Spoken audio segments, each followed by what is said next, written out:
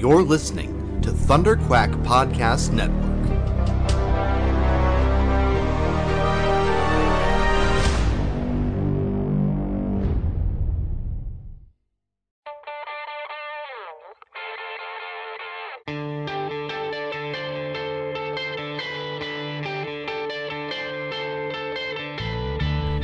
Hi, I'm Fabian Nicieza, and you are listening to the Epic Marvel Podcast.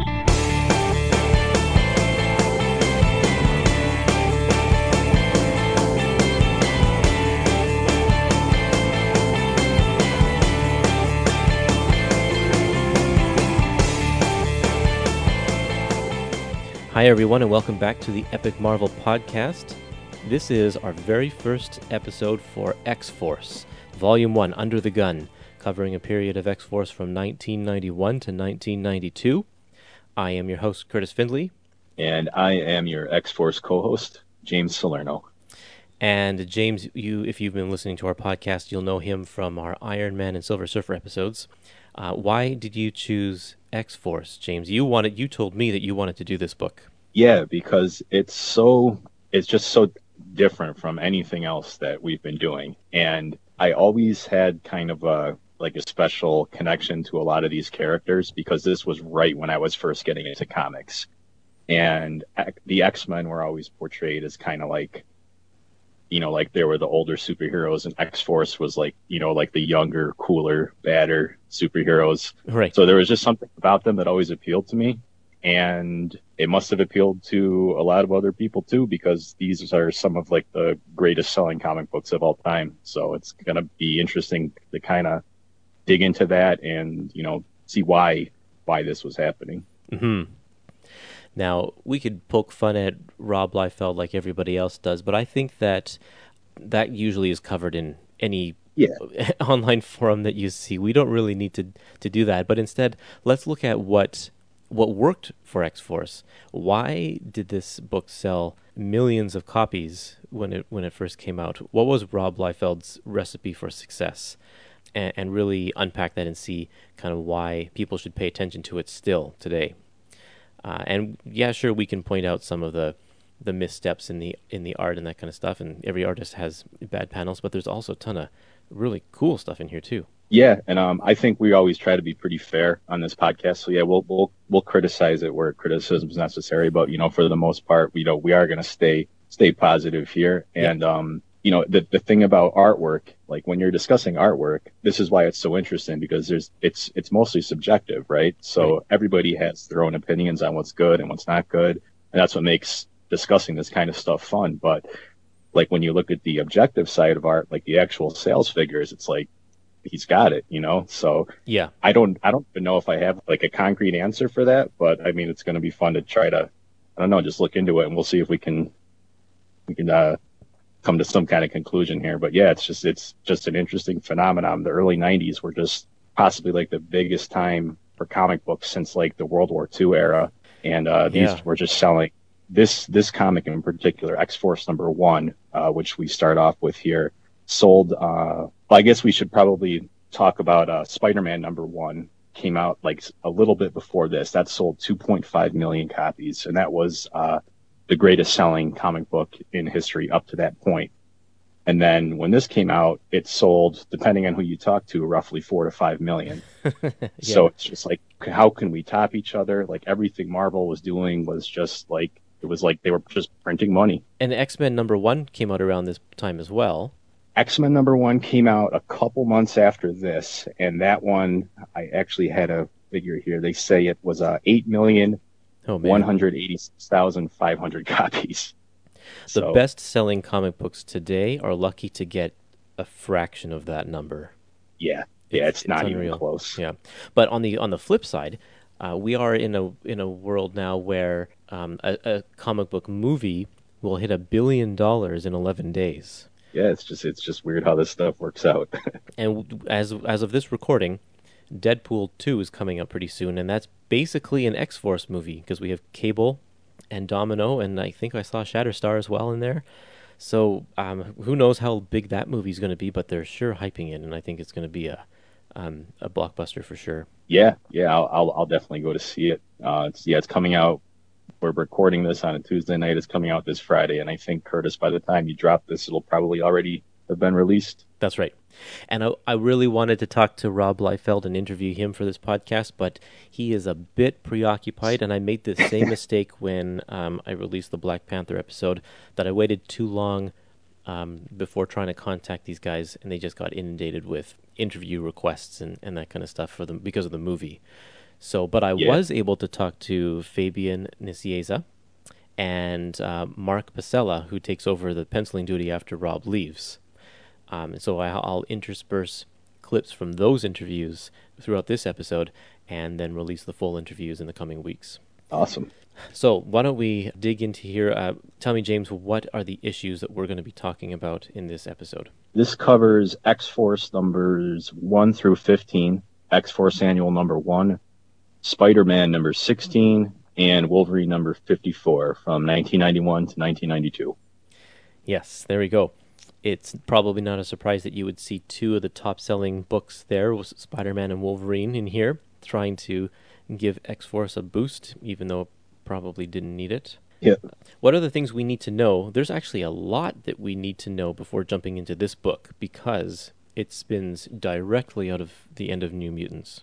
Yes. We kind of went over the industry a little bit. So basically what you need to know there, because it is very important to know just how the comic industry was at this point to kind of understand like a lot of this stuff. It was very artist driven. So a lot of people that are famous now, like Rob Liefeld, Todd McFarlane, Jim Lee, they were all in like their early 20s, like kind of cutting their teeth on these Marvel books. And the more popular they became, the more power that they wielded in Marvel. So we talked before about how Spider-Man number 1 sold record copies. That was pretty much promoted as just Todd McFarlane's own Spider-Man book. Right, yeah. And Jim Lee would eventually get his own X-Men book. And this was a result of Rob Liefeld. He took over the New Mutants, which was kind of the predecessor to X-Force, a lot of the same characters. He took that over in like the final 10 issues of that series.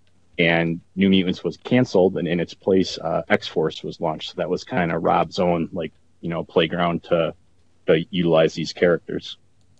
On Rob Liefeld's Instagram page, he posted a memo that he posted to Sven Larsson, and he's pitching the idea of X-Force. But he didn't call it X-Force at the beginning. His original title was X-Terminators. And this was in 1990, September 1990 is when the memo is dated. That's interesting. That's actually something that he tried to take with him after he left Marvel. And Bob Harris, who's the editor-in-chief, is like, no, you're not using X-Terminators. And it's really interesting to read this because he has a whole plan of the artists he wants to use and the writers and the timing of it all, and how everything's going to fit together with the relaunch of this new of New Mutants into X-Terminators. And the memo is actually Sven Larsson's response to Rob's original memo, saying kind of what needs to happen before we can move forward with this idea. It's really interesting, a little cool piece of history, so check that out on Rob's Instagram page to get some more information about that. It's the kind of thing that I would have loved to see inside the Epic collection, but I think he just found it in a box somewhere recently. Oh, wow. Yeah, that is pretty cool. That's one of the things that, that's probably one of Rob's strongest, his strong points as a talent. Like, the guy just he has so much enthusiasm, for what he's doing, and he's so full of ideas. Sometimes, too much, to his own detriment, but, the guy's just, he's always thinking. It's you kind of get the feeling that, he just, always wants to move on to the next thing because he's always just creating stuff. So I think that's kind of an admirable trait, to always be willing to create new things. Yeah, it is.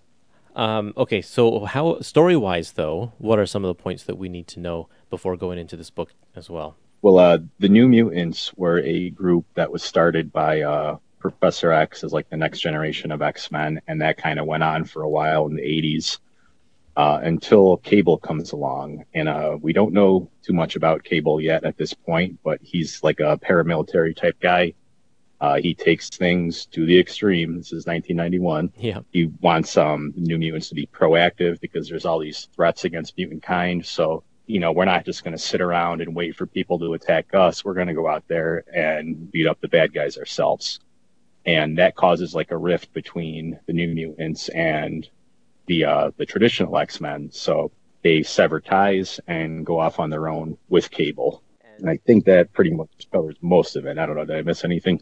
Yeah, well, this is where the team is formed in the last few issues of New Mutants. Things happen like Warpath doesn't want to join X-Force, but then he goes back to his village and finds that they're all slaughtered. And so he joins reluctantly with the condition that the team will help him with his revenge, and like tracking down whoever did it. I think he finds a Hellfire Goons mask on the ground, so he knows that the Hellfire Club's related to this. And then also Feral is a character that we're introduced to, and she shows up at the X-Mansion seeking asylum because the Morlocks are after her, and she doesn't want to be part of the Morlocks anymore. So a lot of that storyline's carried over into this book also. And then Shatterstar shows up, and he's being pursued by people from his world, because he comes from... What is that land called? Is it just Mojo Land? Mojo World. Mojo World, oh yeah, that's right. He is a created construct like Longshot, like he's an artificial person. Not artificial, he's grown in a lab or something. Yeah, basically. And trained his whole life to be a fighter for entertainment. And then the other thing I think you need to know is that Sunfire's father was killed by the Hellfire Club. I think in New Mutants 99 or 98. Sunfire has a falling out with X-Force and leaves the team and joins up with his buddy that he's just met, Gideon. And we don't really know much about Gideon at this point. Sunspot, you mean, right? Sorry, Sunspot. Yeah, not Sunfire. Yeah. Sunfire is a different guy. You'll notice kind of a recurring theme here too, like because Richter also leaves the New Mutants because he doesn't trust Cable. So there's a lot of new characters coming in, and a lot of old existing New Mutants concepts are kind of getting phased out. Definitely, and so it's kind of obvious as well. And the last, I think, 2 issues of New Mutants is all set up to Cable's training his new team to infiltrate the Mutant Liberation Front headquarters, and they're about to do it. And then the title changes to X-Force #1, and that's kind of where we come into the story in this book here. Yeah, and then also at the end of the final New Mutants issue, the leader of the Mutant Liberation Front, they're basically like a terrorist organization led by a guy called Strife, who is in full body armor. And then when he takes off his helmet at the end of that issue, we see that it looks like Cable underneath. Right. Yeah, I guess that's sort of important to know as well. And he's a mystery character as well. Oh, yeah. The early 1990s were full of mystery characters. Yeah. Like, basically, all you had to do was just throw a guy out there, have some vague explanations about some things, and then let the readers figure it. And people were hooked on that stuff.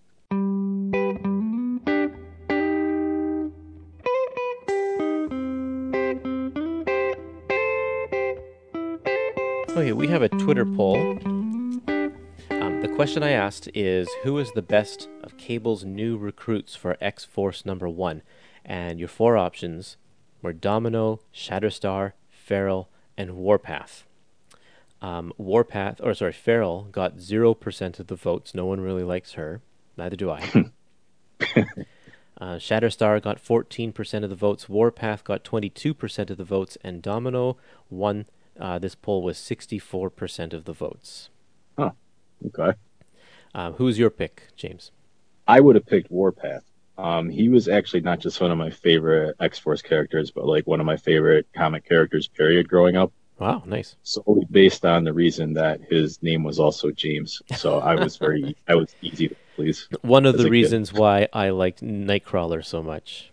Yeah, there you go. Yeah, not only was his name Kurtis, but he spelled it with a K as well, not a C. With a K too, yep. Right? Yeah, yep, exactly. There you go. Yeah, that's how our 10-year-old minds work. just based on X-Force, like this collection here, I think I would probably have to say Shatterstar, because I think that he actually gets the most kind of screen time, and he actually does go through quite a bit of a change from, like, he can't even count apparently at the beginning of this book, and he learns a lot about just being a normal person, that kind of thing. So I liked his story. I think if I were to read some more of this, I'd probably get more interested in Domino, because she's got a mysterious past that gets revealed more, because her story kind of just starts at the end of this book. So, and I haven't read any more, so I don't know what goes on after that. A lot of these characters too, you'll see, even like Deadpool, you'll see that a lot of like the characterization that we know them for now comes kind of much later on by like different creators. Yeah, and that's the thing about the way Liefeld structured this, is that he's got very basic characters. They are all archetypes of some sort that are so extreme that they really don't need expanding. And it's a team book, so you don't get the same sort of character development as you do with a solo book. Yeah, and we can point out some examples as we go through the issues here. Okay, we have a few reader comments over on Facebook. Grant says, "I gave it a go, but I just couldn't cope with the art. Oh. I persevered to the end, and I think it's a fantastic package," referring to the Epic Collection itself, "for fans of that era with the extras, but not for me." Well, we thank you for trying, though, Grant. Yeah, definitely. And maybe jump on with a book down the road, because, Liefeld's no longer on it after this volume, so maybe volume 2 we'll turn it around for you. Frank says, "Beyond the Liefeld art," everyone loves to rag on the art. "Beyond the Liefeld art, I'm wondering how well Nicieza's stories look now. I remember that they were pretty good, especially when Capullo took over the art, but I wonder if by the 2018 standards those issues still work." I've read a lot of that stuff actually fairly recently, and I still enjoyed those issues quite a bit. So yeah, and we'll see as we go through this what works and what doesn't work, and let's try and remember to report back on that at the end of the episode. All right. Tommy says, "Oh, my preconceptions of this era is still for a horrible run. However, I heard good things of the Nicieza and Capullo runs, starting with X-Force number 16, which is one of the tie-ins to the Executioner's song." So he hasn't actually read the book. He just wanted to make that comment. So right. I think everybody's impression, and I think a lot of people maybe haven't even read this stuff, but their impression is, and I think because of the stigma surrounding Rob Liefeld himself, is that this stuff is terrible. And I was actually quite surprised. This is my first time reading this material, and I actually had a good time. I'm going to say that right now. I enjoyed it. It's just different. Like, you really got to go in. Like, you're obviously not expecting Watchmen, but right. I don't know. It's just some of this stuff too. It's just a lot of it for me is nostalgia, and like I will willingly admit that. Like, that I'm probably looking at some of this stuff through rose-colored glasses, but we're gonna point out what we like and what we don't like too. So, like I said, we're gonna try to be fair. And this isn't just going to be like a slog on the artwork or the early 90s stuff, because again, this stuff was popular for a reason, so we'll try to give those reasons. And speaking of that, I'm going to play a little clip of Fabian talking about just his recollections of Rob and how well Rob was suited to putting this book together. Rob had found a formula that allowed him to express his borderline ADD, excitement and enthusiasm, and put it on paper. I could criticize a lot of Rob's working methods. I can criticize some of his actual artwork or some of his story choices, but I will never, ever criticize how intelligent he is, how smart he is at understanding the zeitgeist of his audience. Wow. And he got it at that time. He understood it, and he nailed it for that audience. We saw New Mutant sales starting to go up from the minute he came on board. When he became plotter with issue 98 and introduced all those characters, the book jumped massively in sales. Okay, so we knew X-Force was going to be big. None of us thought it was going to sell 6 million copies at a direct market. That wasn't an expectation on our part. But Todd's book had sold 1 million the year before, so Rob wanted to break 1 million because he wanted to top Todd. So Right. the hope was that we were going to top 1 million. We didn't think it was going to be what it became. That was a little excessive, and a lot of that was because of marketing and sales tricks, like the 5 cards in the bag comics, Right, and yeah. all that stuff. That artificially inflated the orders. But even without those bag comics, it still would have sold over 1 million copies in the direct market. So no, I wasn't surprised in the least that it succeeded. Not at all.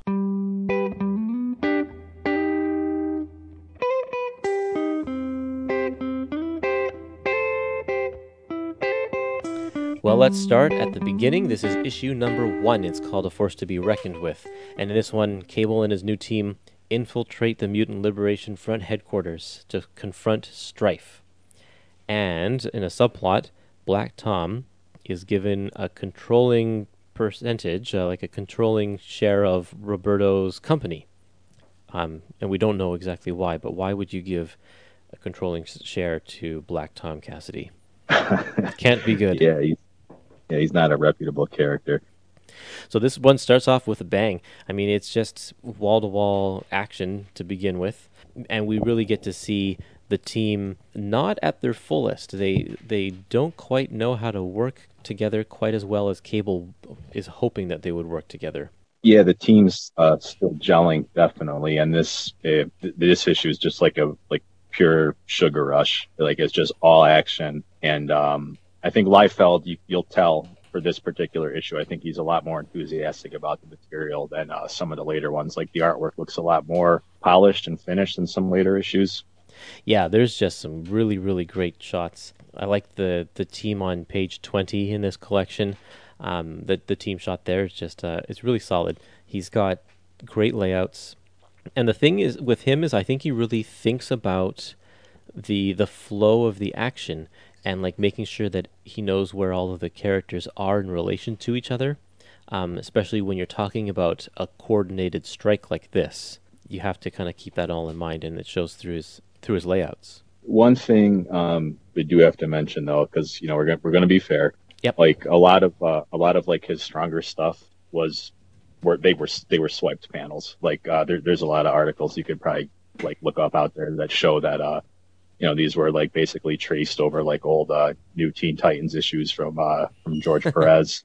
But he definitely brings his own kineticism to it, and there's something so odd about it. Like people have to realize just how different like late 80s Marvel was than like it was like at this time. Like they really did need like kind of a breath of fresh air, and like these all these young artists coming in was like it was like a shock to the system.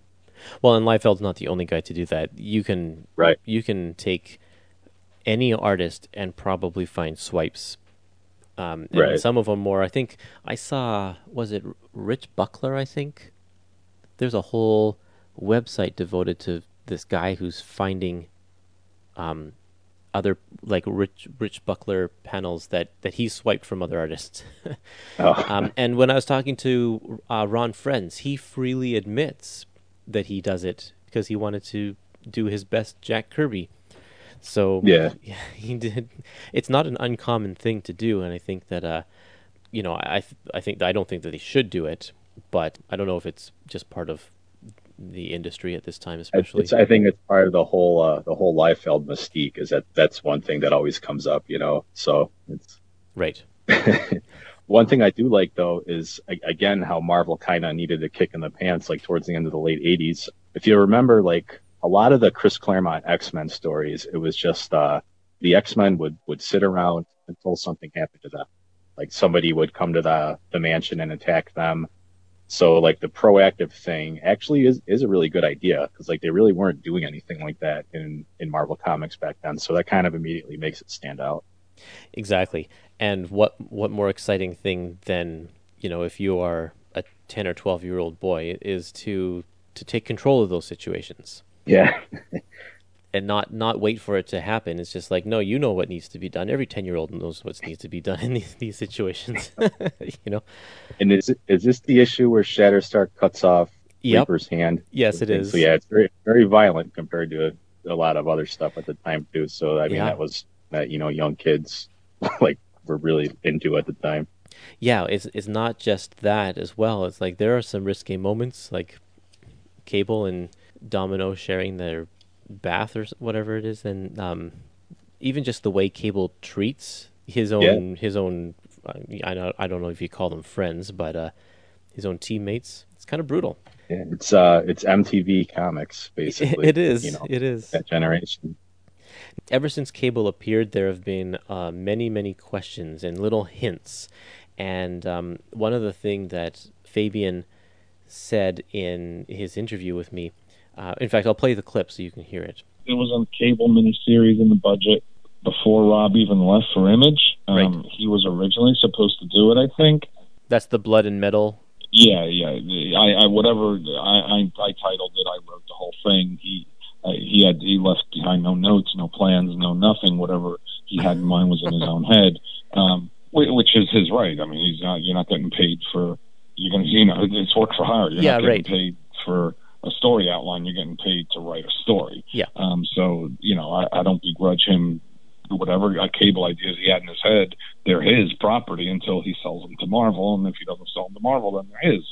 Yeah. And he didn't have any obligation to tell me those at all. So he left, and we were staring a Cable miniseries, 2-issue miniseries, right in the face, and we knew it was going to be coming out because it was in the quarterly budget plan, for the year. So we had to put it together, and it wasn't hard to put together. I knew the stories that we needed to tell. I knew how I wanted to tell those stories. I'd already written enough of this character and enough of his supporting characters. I'd done enough in script dialogue to lay hints down about his past that weren't even necessarily things that Rob had put down in plot notes or border notes on his layouts. They were just me throwing stuff out there to begin fleshing these characters out. So you allude to stuff that happened in the past and things like that, and I knew that there was enough of that raw material floating around that I could herd it together and turn it into haggis. So all this raw meat could be shoved into one stomach line. Yeah, right. And John, it's kind of interesting. We should maybe talk a little bit about the relationship between the words and the pictures here, because like you said, this was an artist-driven book. Rob came up with all of the stories, and he did all of the layouts and all of the artwork, and in most of these issues, or not most of these issues, but the early ones especially, he even did the inks. But Fabian was the guy who actually wrote the script and the dialogue to go along with it. So Fabian was left a lot of the time either filling in the gaps that Rob wasn't filling in his artwork, which does happen. Mm-hmm. Yeah, it does happen throughout this book. And he was also doing those little things like he mentioned in that little clip I played, throwing little clues in that weren't necessarily part of Rob's bigger picture, but were just something that he could throw in so that they'd have some potential story later. Well, it's interesting that you mentioned that because, as far as new and fresh and exciting as I kind of build this out to be, it's they're using the traditional Marvel method of scripting and storytelling with the art and the writer. So that's kind of fun. I never really thought of that before. Except a little bit of a twist, because usually it would be the writer that had the plot would hand it over to the artist, and then he would be returned back to him to script. This one, it starts with the artist who's doing the writing and the story and the plot. They give Rob a credit for plots too in these. So I think Fabian's just credited as script. Yep. He didn't really have a say in what was going on. Another thing I liked about this was I mentioned how I liked Warpath just because we shared names. Their base was in the Adirondack Mountains, which I always thought was cool because that's kind of my backyard. I live in upstate New York. Oh yeah, cool. That's so, great. Yeah, nothing ever happens up here. It's always in New York City, so that was cool. In this collection, Weapon X visits Vancouver, and that's where I am, and so that was cool. Oh wow! Yep, there you go. We were to do this episode together. Yeah. Awesome. And then speaking of Weapon X too, you got I do like the little kind of the shared universe aspect of all of this because they mentioned that like Weapon X was already kind of established in Canada, and then they also mentioned General Clark, who was being used in Alpha Flight comics around this time. So it's nice to know that like it's part of the wider Marvel universe and not just something on its own. That's right, yeah. On page 33 in this collection, Cable is working on their aircraft, and he's using telekinesis to move the tools around. And Domino sees this, and he's like, "What are you doing? You can't let anybody see you doing that kind of stuff." So here's another little surprise. We didn't know that Cable was telekinetic. No, not until this moment. We just thought he was a guy with guns. Yeah. So that's really interesting that they just kind of throw it in there, and yeah, I don't think you even see him using telekinesis in the rest of this book. It was just that one scene. Yep, yeah, they slowly just kind of drip feed this information out, and you can. It's so easy with hindsight, to going back and put the pieces together. But I definitely remember like reading some of this stuff at the time and just really wondering like what the heck is going on and like who is this guy. The other character we're introduced to here is George W. Bridge. George Washington Bridge, agent of S.H.I.E.L.D. Yeah. And he's kind of following Cable around, and we don't exactly know why. And then later on in this book, we find out that they actually have a big past. Yeah, pretty much everybody knows Cable. Which is so strange, yeah. Yeah. This guy that just debuted in the comics, like, within a year of this, like, he has a mysterious past with everybody. But, that's kind of what made Wolverine successful. Like, every time, they brought Wolverine somewhere, it's like he had some old buddy that we've never heard of before that has some kind of past with Wolverine. Yeah. And there's just unlimited storytelling potential there if you keep the backstory a mystery. Yeah. One thing I wanted to point out too is that this it comes into play throughout the collection, but I always felt that like Liefeld was much more interested in his newer creations than like the actual X-Force team itself. Like he obviously was interested in Cable and like Domino to a lesser extent, but he put so much emphasis on like like GW Bridge and like the Weapon X program, Kane and stuff like that. Yeah, I remember too, like X-Force was so successful at this time that like I was of the age where I was buying like the X-Men action figures. Yep. Like X-Force actually, they had their own line. Yeah, they did. That's right. And if you look at like those old figures, I think the only team member of X-Force in that series, the first series, was Shatterstar, in addition to Cable. And then everybody else was like GW Bridge, like Gideon got an action figure for whatever reason. So Gideon also had a trading card in one of the Marvel sets. So when they're doing that kind of stuff, when they're merchandising, like you're getting material a lot earlier than like because they want to have the merchandise out, when the comic comes out, to strike while the iron is hot. Yep. So you kind of get that information, like the same thing. It still happens in movies today, like just, to get that product out. So they kind of were already deciding like who are going to be like the most heavily promoted characters. And like, there's like no sign of Cannonball or, or like Boomer or any of the rest of the team. It was just all the new faces. And how many of those new faces, like I can't imagine GW Bridge flying off the shelf in toy stores. They probably lined the shelves. I specifically remember him and Gideon, like you could still find them like 4 years later, and they were just, even on clearance prices, like they were just not going anywhere. Oh man, yeah. Bad move, Toy Biz or whoever it was. Okay, let's move on to number 2. All right, so X-Force number 2 is the Blood Hunters, and this is the first appearance of Garrison Kane. He was sent by GW Bridge to go after Cable. They have some kind of history together. We don't know what. And then also, probably more importantly, Garrison Kane, he sticks around, but he didn't really take off as much as the next guy. And that guy would be Deadpool. This is actually Deadpool's second appearance in comic books. And he also has a history with Kane and Cable. And a lot of the early characteristics, the characteristics that we know of now are already kind of there. Like he's doing like the wisecracking, and he's just kind of just being a general nuisance to everybody that he fights. Yeah, it's not really much of an X-Force story. Like most of the focus on this issue is on Kane and Deadpool. So, what did you think of this one? I thought this one was nice. Now, this is going back to my childhood. I had this issue. I still have it, and it was the only X-Force issue that I ever owned. I think for probably still, it might be the only X-Force issue I ever owned. And I read it over and over again, and I never understood any of it. and I don't think it's worth anything these days because I think the cover's torn off and stuff. But I do. The one thing I remember from it is that Deadpool was a cool character.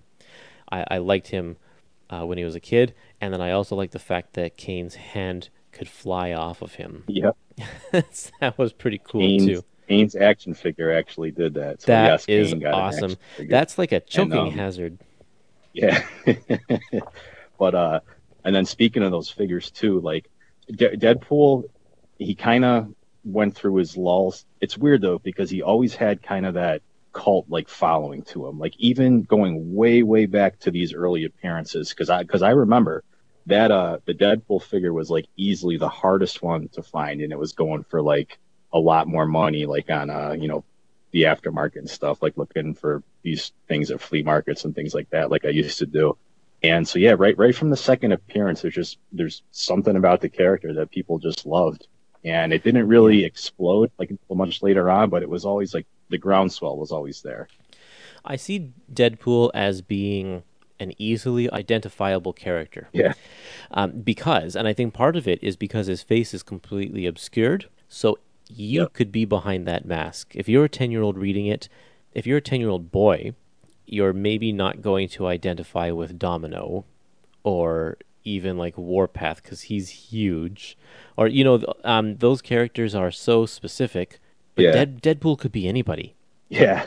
And it might sound like a backhanded compliment too, but I always thought that like characters that were like easier to draw, like when you're a kid, I think that's kind of part of like the charm of some of Liefeld stuff. Like I remember like being like 10 years old or whatever, like I've always been into artwork. So I guess, I'm not like a typical kid, but I just remember drawing like Deadpool a lot just because he was, he didn't have a face. So right. Yeah. Just something mysterious. He's and cool iconic. He's identifiable. And also he does things that we wish we could do. Mouth off to people. Yeah. And like the way he is such a smart aleck is what we would all hope to be quick thinking and be able to come up with those quippy remarks all the time. And Deadpool does that. And he's got guns and he's got swords. Good point too about him being like iconic. Like you just see those big black circles with the two little white dots for eyes, and like you immediately know that's Deadpool. Yeah.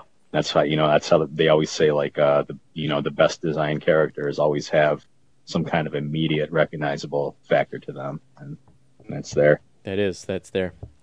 The other half of this book is kind of a training session between characters, a chance for us to get to know our heroes a little bit more, and to find out kind of they just don't get along.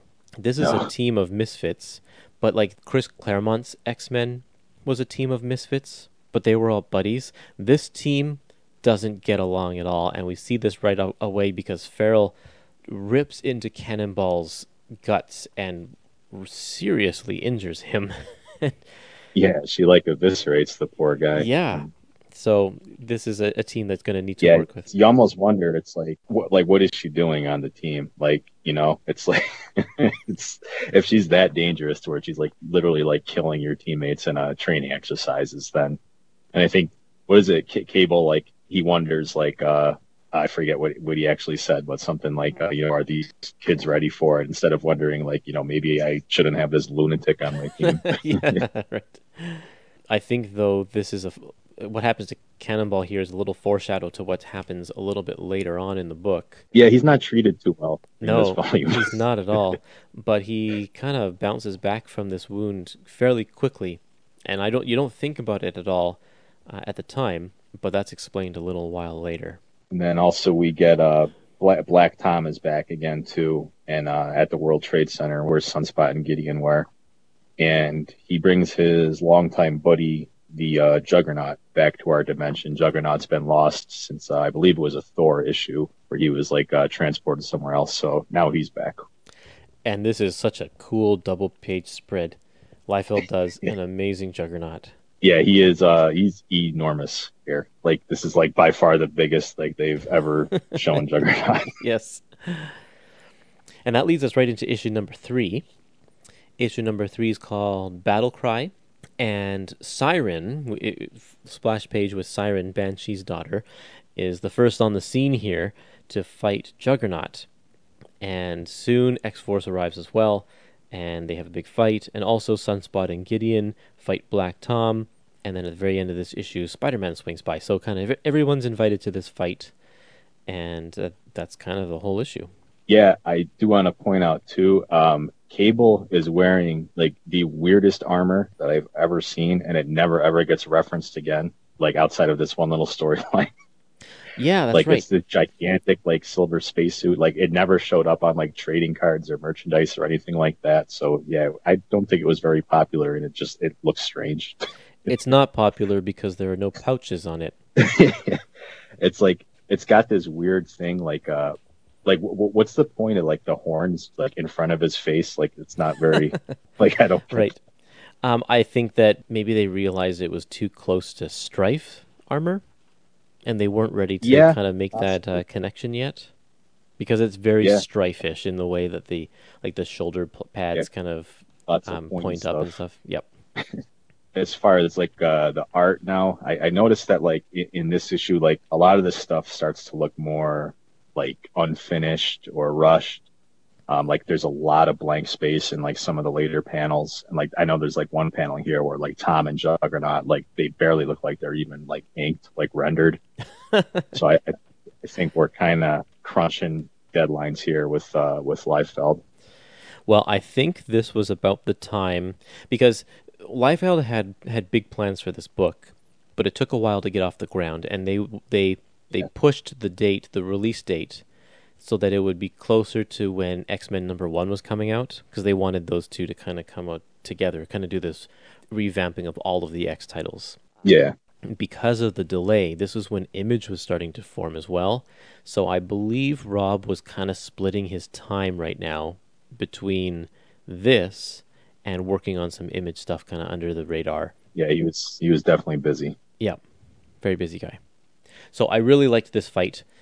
The team kind of splits up, and they tackled different things. So like a part of the team goes to help Sunspot and with Black Tom, and the other part of the team goes over to Juggernaut. And even though the art was a little rough, like you say, there was still a great sense of pacing.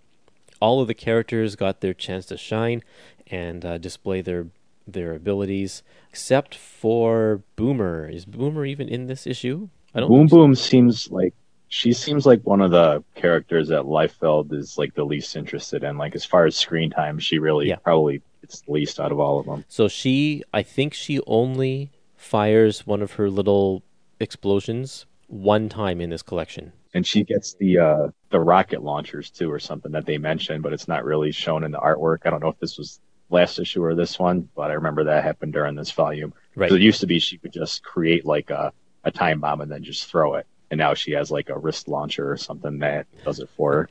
Right. Scattered throughout this epic collection are various pinups and magazine covers, because everyone in the comic book world was talking about X-Force, so there's a lot of extra material squished in between issues here and there. So make sure you keep your eyes open for that stuff, because there's a lot of really neat things here. And I do think it's worth mentioning, because I don't know if any fans who weren't around during this time would understand this, but there were so many different magazines that covered comic books at this time. Right. Like it wasn't just Wizard. Wizard magazine. Yeah, it was like I know there was Heroes World. There was what was the one in this? There's one like right after this issue. Yeah, it's Spectacular. Like, comic scene Spectacular. Yeah. You would go to like a drugstore or a grocery store, and there would literally be like 5 or 6 different magazines like that just covered comic books, and that's just unheard of today. Well, because the internet killed most of these books. Yeah, print media is pretty much, on its way out, but it's crazy just to think there was that much. Because I remember even after like Big Bubble burst in like 94, 95-ish, there was pretty much just Wizard. So for a while there. And Alter Ego is another one, Roy Thomas's magazine. Yeah, Alter Ego. Well, next up is an issue of Spider-Man. Yeah, we got Spider-Man number 16, the Sabotage Crossover, Part 1. Thought it was kind of interesting that they actually called it crossover in the title, because that was usually more of a behind-the-scenes sort of industry term. You never actually saw the word crossover on a comic itself. The entire issue is drawn sideways, which yes. I never really liked that. It is worse in a collected edition because you get the gutter loss where you're kind of missing stuff where the pages meet. But I remember even reading the actual issues. I always thought it was just kind of annoying when that happened. Yeah, but I mean, it's easier to read in the single issues because you lay on the floor and especially if I just remember laying on the floor and flipping the pages up. Much more cumbersome to read when you're holding it in a big collection like this, like it's a centerfold. Yeah. And I remember there was an issue of Fantastic Four like this as well during John Byrne's run. And then there was an issue that was sideways. It was an X-Men annual, I think in 2001. But the difference there was it was stapled on the side rather than on the top. Oh, yeah. So yeah, I remember it opened the right way. It was a lot easier to read, and I liked that. I thought that was a good idea. Yeah, and you mentioned centerfolds, and that's pretty much what this is. This being Spider-Man, this is actually Todd McFarlane on art. And if you know anything about comics, you've probably heard about Todd. He created pretty much his own empire around his Spawn character, and did very, very well for himself. A big reason why he left Marvel was because he kind of wanted to have his own piece of the pie. This is actually his very last issue of Spider-Man. He kind of goes out with no fanfare. You just see Spider-Man on the cover of this just saying, bye, Todd, in a little word balloon. So the image exodus is already kind of happening. Oh, yeah, he does say bye, Todd. I didn't notice that. Yeah. Yeah, see, it's very almost discreet. It's just, we can talk about this when Rob leaves too, but I guess I kind of mention it here. Something always rubbed me the wrong way about how Marvel went out of their way to kind of give the floor to these new artists, and then they're gone within a year.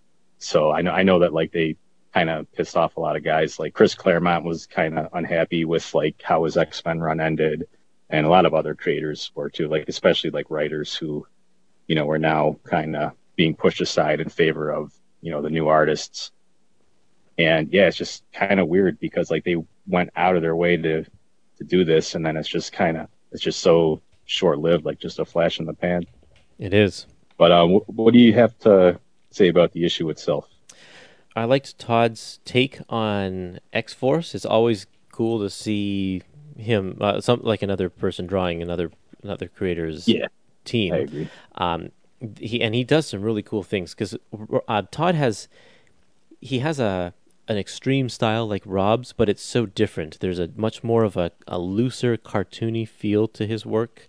And there's more of a sense of fun in this issue, and maybe that's partly because it's a Spider-Man issue instead of an X-Force issue, but even the battles are a lot more lighthearted than what you would see in the X-Force issues. Yeah, I say lighthearted, but then Juggernaut gets stabbed in the eye.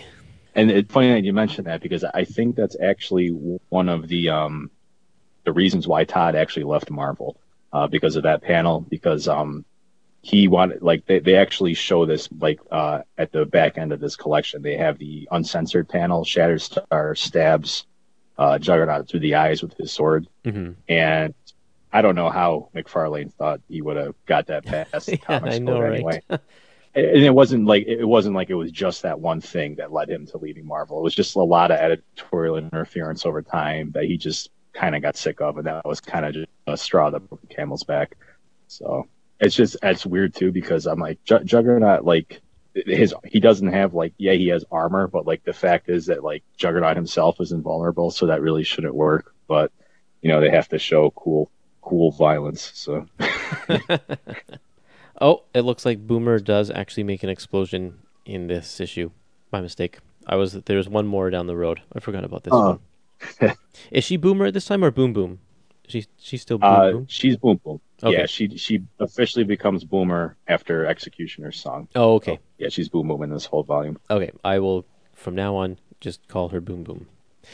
There's one part where Cannonball is speeding towards Juggernaut, and he just barrels right into Juggernaut full steam and ricochets off of him into a building, or almost into a building, but Spider-Man saves him. It's just incredible. I love shots like that, and I remember the Thor issue with when Thor is fighting Juggernaut, and he just launches his hammer full speed at Juggernaut, and it doesn't do a thing. It's like, wow, this guy's awesome. Kind of branching off the topic of like the hyper violence and a lot of this. One thing that was kind of weird is like when Juggernaut knocks down the World Trade Center, and like I know that's like ridiculous to kind of look back with what happened in 2001. Like there's no way to know that, but Yeah. I guess the point I'm trying to make is that I always just find it kind of weird when like they treat like these massive like acts of destruction like in comic books as just something that just kind of carelessly happens in the background. Like it's not mentioned anywhere else or something like that.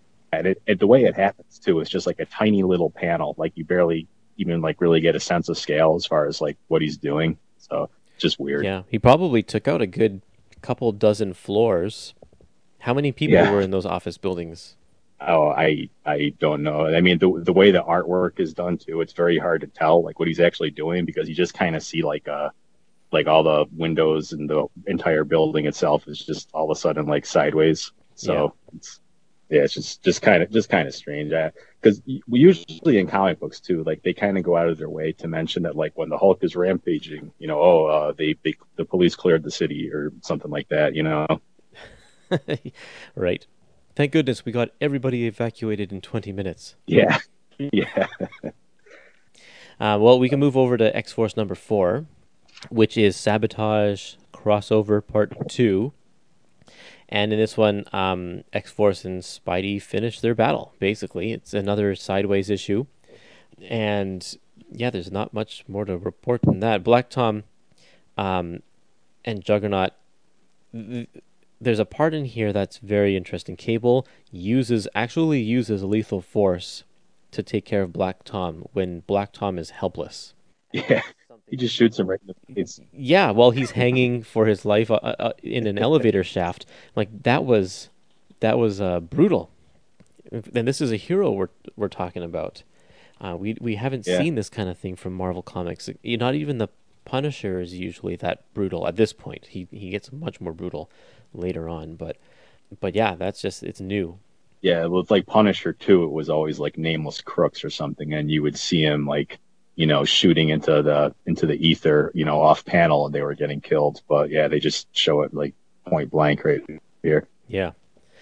I do want to bring up the colorist in this issue.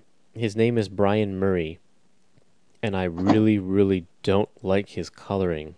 I just find his color choices are just awful, because he does all of his shading in weird like blues and pinks and greens, and it just is not right. It just looks really, really terrible in my opinion. Some people might like it.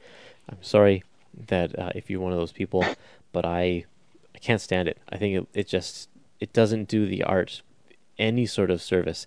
And where's the example I want to show you? Oh, I think it's in the next issue because he also colors the next issue. I'll bring it up again in the next issue because there's one particular example that I want to bring up. Yeah, throughout all of these issues, they're using like this really weird, like just kind of muted, like flushed out, like sort of palette. Like there's no like reds or blues. Everything's like this really faded red or this pink type of color. It's just very weird looking. Yeah.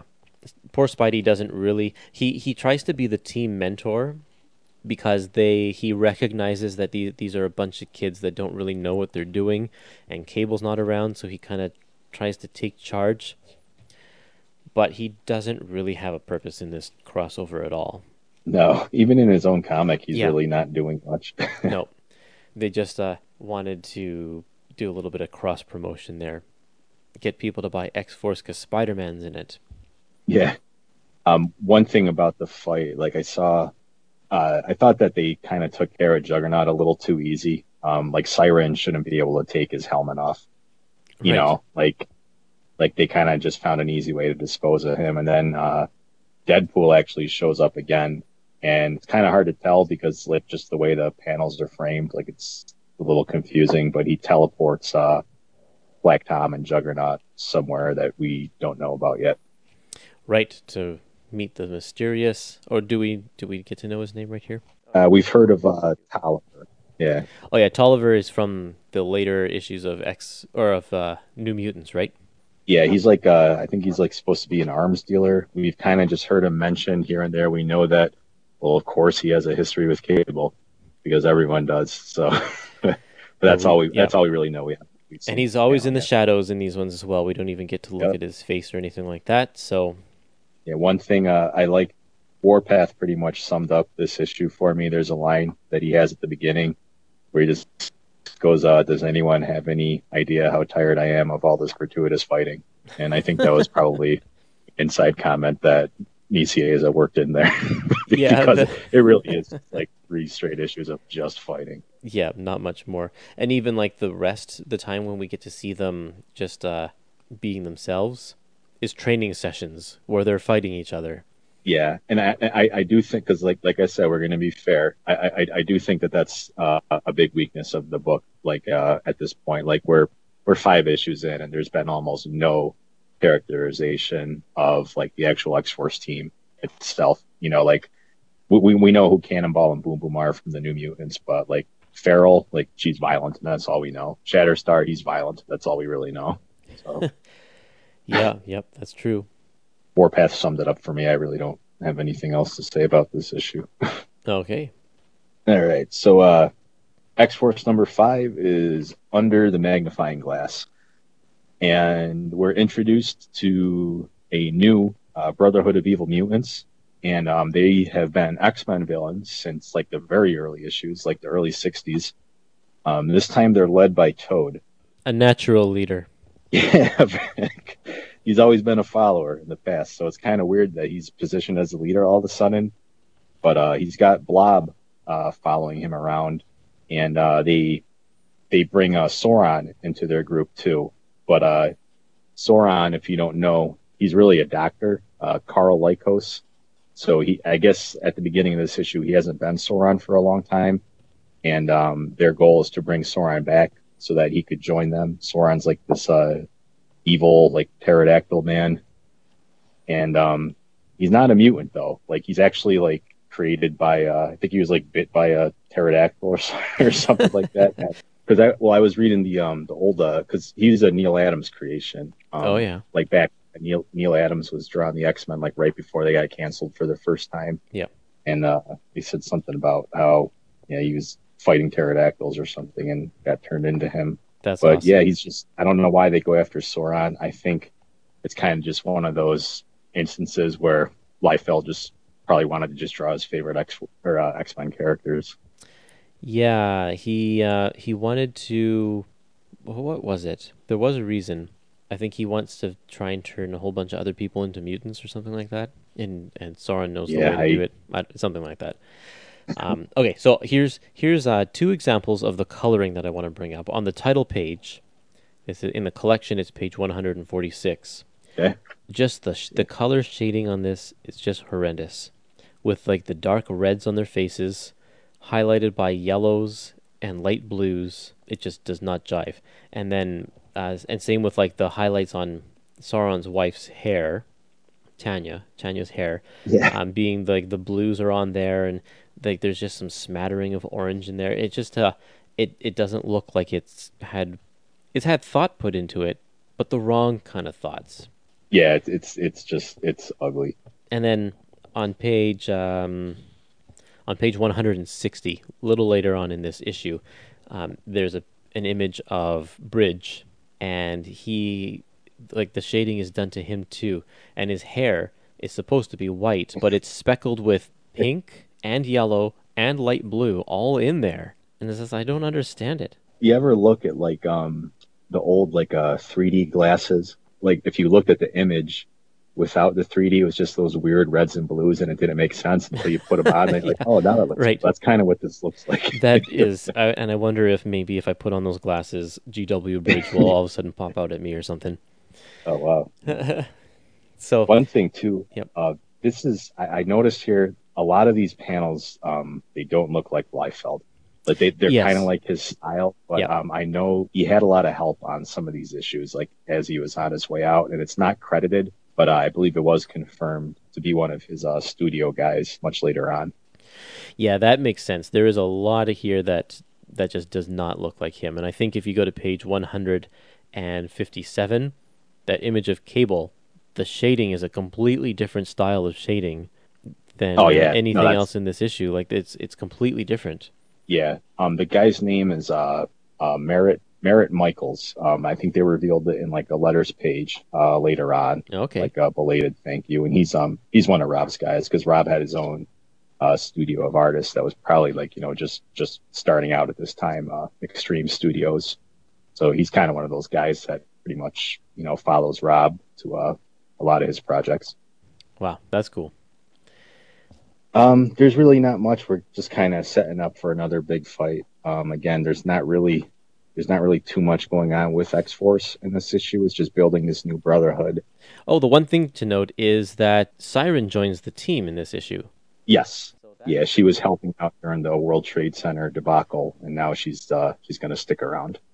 Which is funny because we've just been introduced to all of these new characters that we're not getting developed, and we're going to throw in another character. Yeah, there's a lot of new, and it doesn't stop here. There's going to be more and more as we keep going through this. Yeah.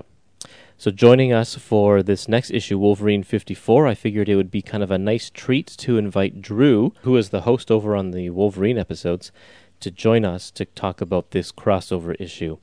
Hey, Drew, why don't you take us through this one issue, Wolverine 54? All right.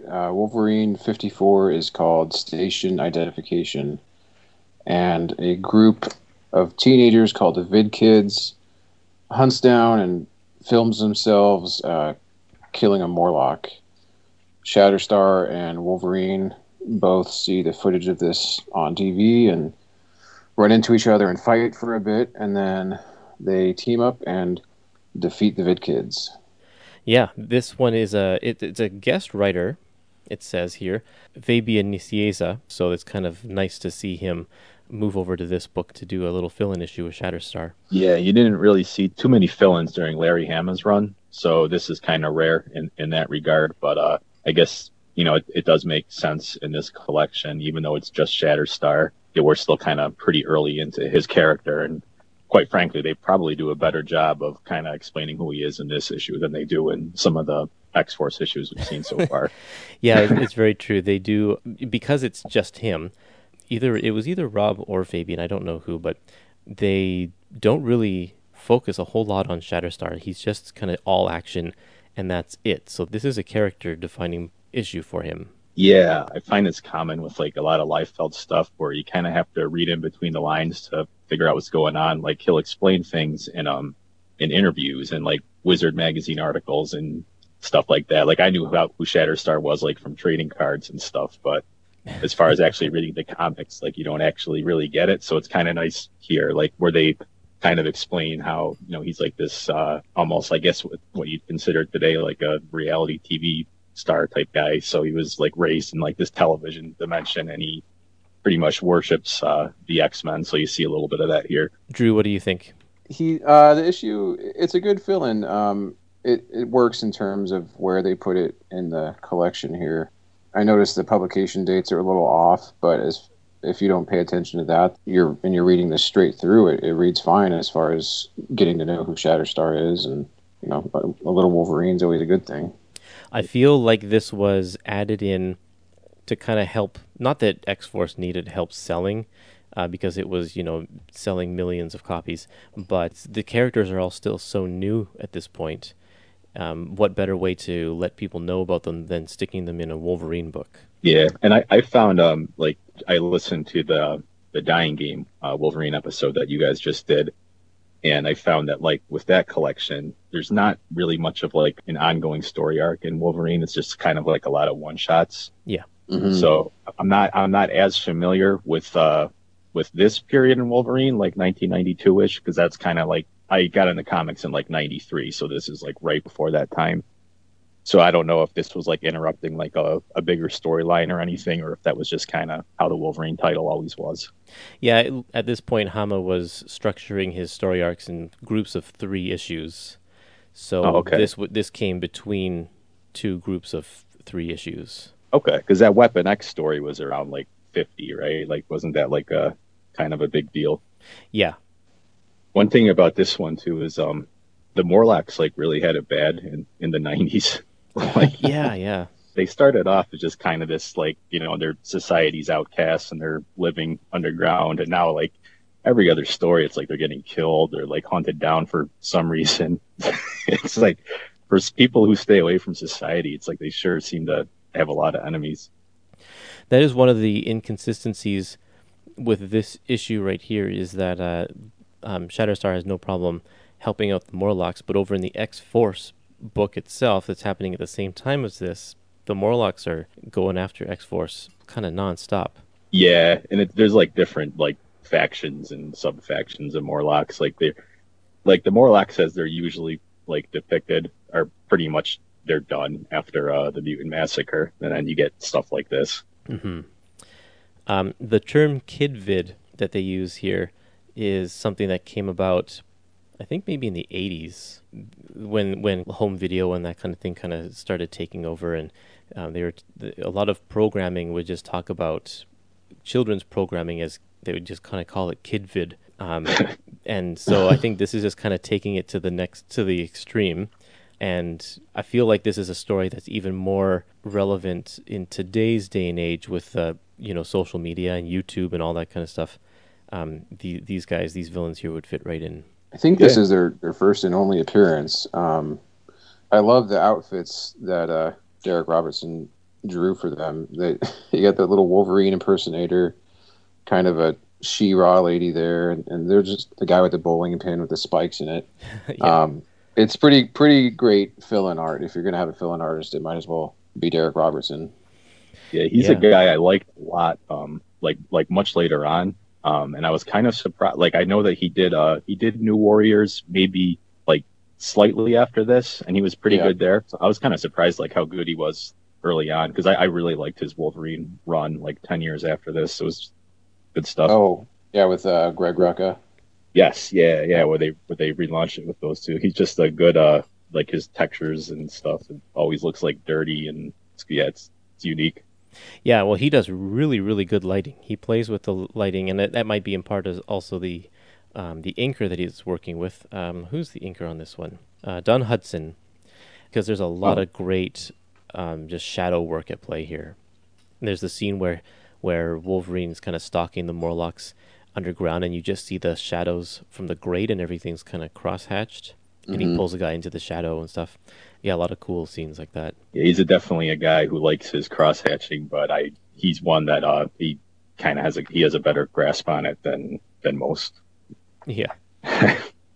It's kind of funny you mentioned the Dying Game, because I was flipping through this collection, this X-Force collection, and it just hit me how many X-Force cameos were in that Wolverine collection that we did the podcast for. You had Weapon X and Copycat, Deadpool. Cannonball was in a bunch of issues. Yeah, Boom Boom. That's right. That was during a period too where I think X-Force was living. They were living at the X Mansion, and I know Cannonball actually was an X-Man during that time. Right. So, yeah. Well, there we go. Thanks, Drew, for joining us for this one issue, and we will catch you the next time we talk about Wolverine. Alrighty, thanks for having me. Thanks, Drew. Thank you. Issue number 6 is called Under the Gun. This is the issue that this epic collection gets its name from. And in this one, the Brotherhood form an alliance with the Morlocks. And also Warpath and Shatterstar fight during a training session once again. And Domino and Cable make some mysterious comments about their past. So this issue is not fighting.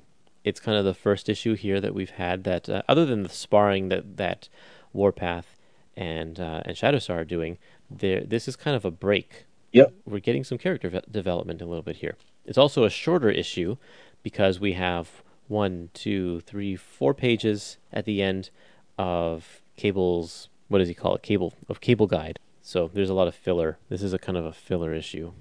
Yeah, we saw a few of them in X-Force #1, and here's some more. So they're basically just kind of like official handbook profiles, but done like in universe. Like these are Cable's actual comments on Domino, Cannonball, Warpath, and Sunspot, and they all have one entire page allocated to them. So yeah, we're kind of padding out the issues now. Yep, and you can tell even with like there's a like the sparring fight between Shatterstar and Warpath is 1, 2, 3, 4, 5, 6.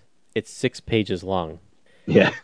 And when you're already reducing the number of pages by 4 in this issue, like that's a chunk of your book there is just this sparring session, and most of these pages have 4 panels at most.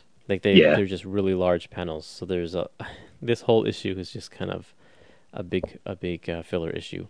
Yeah, we do get another new character too, with Toad's Brotherhood. I think it was just Toad, Blob, and Sauron last issue, despite the cover showing the whole team. And now we see that Pyro's with this team. Oh yeah, he just magically appears. Yeah, we're introduced to a brand new character who's a member of this Brotherhood called Fantasia. Right. This is something that like I always like really didn't like about like how we said how they're introducing so many new characters. I always thought that because she was part of like the Brotherhood that maybe she was like some character that had like been around for a long time, because like why else would she be hanging out with them? But no, she's just kind of introduced with no explanation whatsoever. She's just another vague person with energy powers. I thought this is Sauron's wife. Oh no, yeah, no, this is I think she was killed like to turn Lycos back into Sauron at the last issue. Oh, I thought that. Okay, this is a brand new character because I thought that Carl turned into Sauron and she turned into this Fantasia, and that's why she just kind of appeared there. No. Oh, yeah, okay. no, she was actually she actually was Sauron's like longtime girlfriend too. Like she was in, I believe, those original Neil Adams issues from the '60s. So they killed off that character, and this is somebody brand new. And I remember too, she was on a lot of trading cards and like merchandise and things like that. So it always made me think that she was like a bigger deal than the character actually was, because I don't think she ever appears again outside of like a couple other Brotherhood stories that came out around this time. But yeah, it's just weird. Yeah. And it's a very Liefeld-esque character design. Like there's no body. She's just like a floating head with a mask and a cape. So it's like it's a very easy way to get her out of anatomy and stuff. But yeah.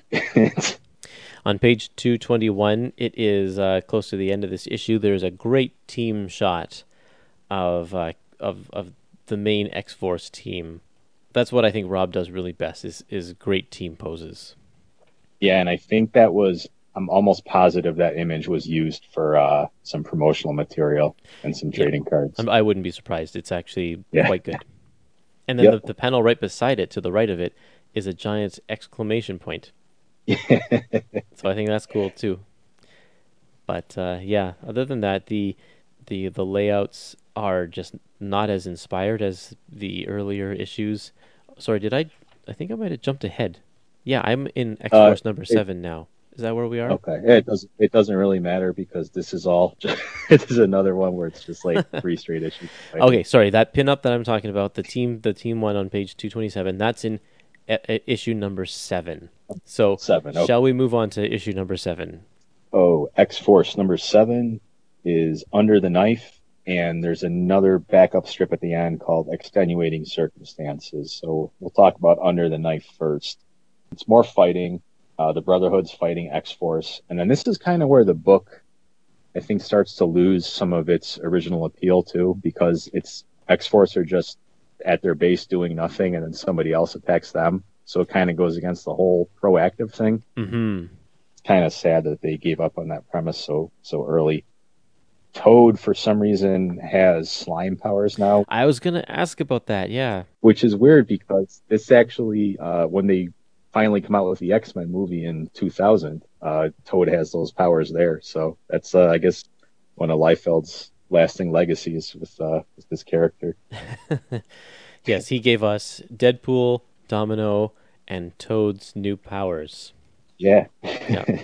And I wonder too why, like, because Mask of the Morlocks, he's like a longtime X-Men villain. It just seems like really stupid that he's going after X-Force because he doesn't have like combat related powers. Yeah. And it's like, what?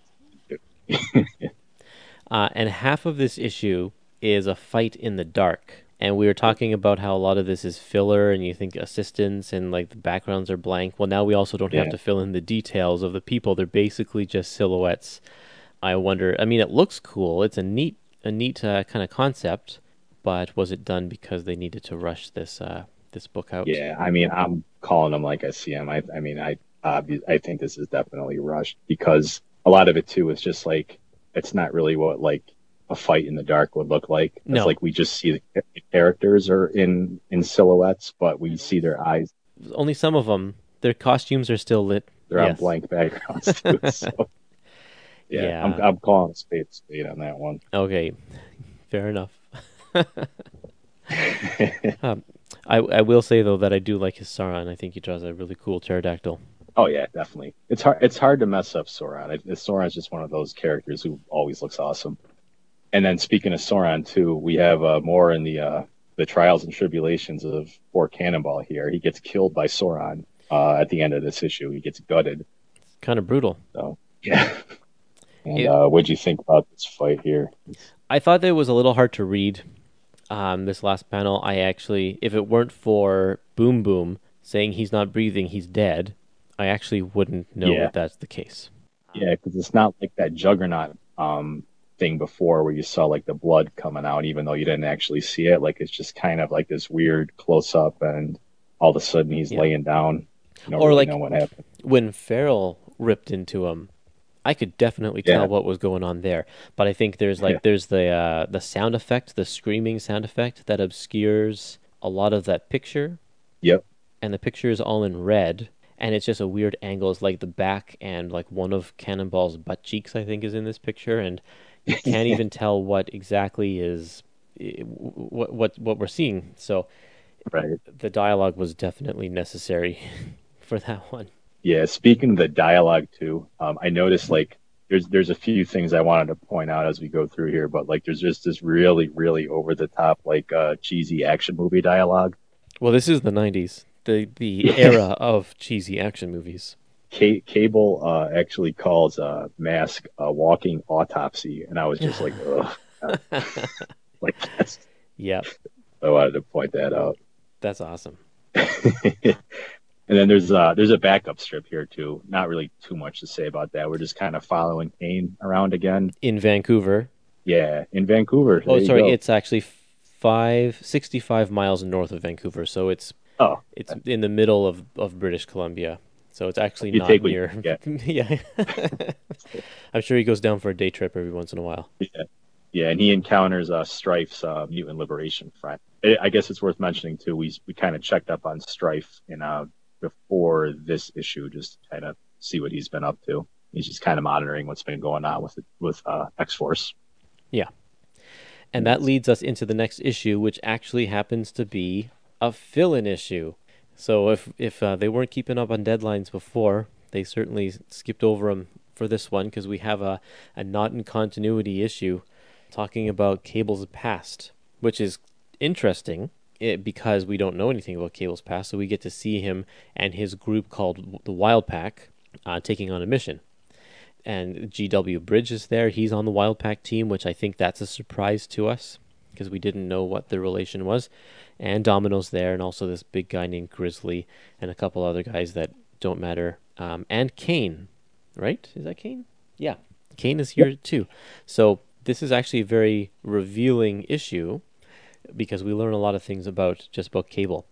He makes a couple of comments. Like someone says to him, "What century are you from?" And then Cable says, "What century aren't I from?" So little things like that. And then Bridge says to Grizzly, "Don't do what you did in Madagascar." which we have no idea what that means either. So there's just there's another example of Fabian just kind of sticking things in the dialogue that that he can revisit at another time. Yeah, and this was actually my favorite issue in the entire collection. And usually, when you get to fill-in issues, you're like, oh, a fill-in issue. But this one is by Mike Mignola. So it's like, oh, hallelujah. Like, it's really cool. He's one of the weirdest, like, stylized kind of artists out there. And you'll know him from Hellboy, which he achieved great success with. Yes. I believe this is actually the last thing he ever did for Marvel was this issue. Oh, okay. Somebody might correct me on that, but if it isn't his last, it's close to it. So it's just kind of cool seeing him draw like the Marvel institutions, like the AIM soldiers and Hydra and those kind of guys. Yeah, he's got a great style. Yeah, and you see him. This is where it's confirmed that Cable's from the future. They never mentioned that before, and so it's kind of hinted at that he came back in time to mentor Sam Guthrie Cannonball, who's something called a High Lord. So we don't really know what a High Lord is, but Cannonball died at the end of the last issue. So this kind of like a flashback, flash forward, whatever you want to call it, to tie into that.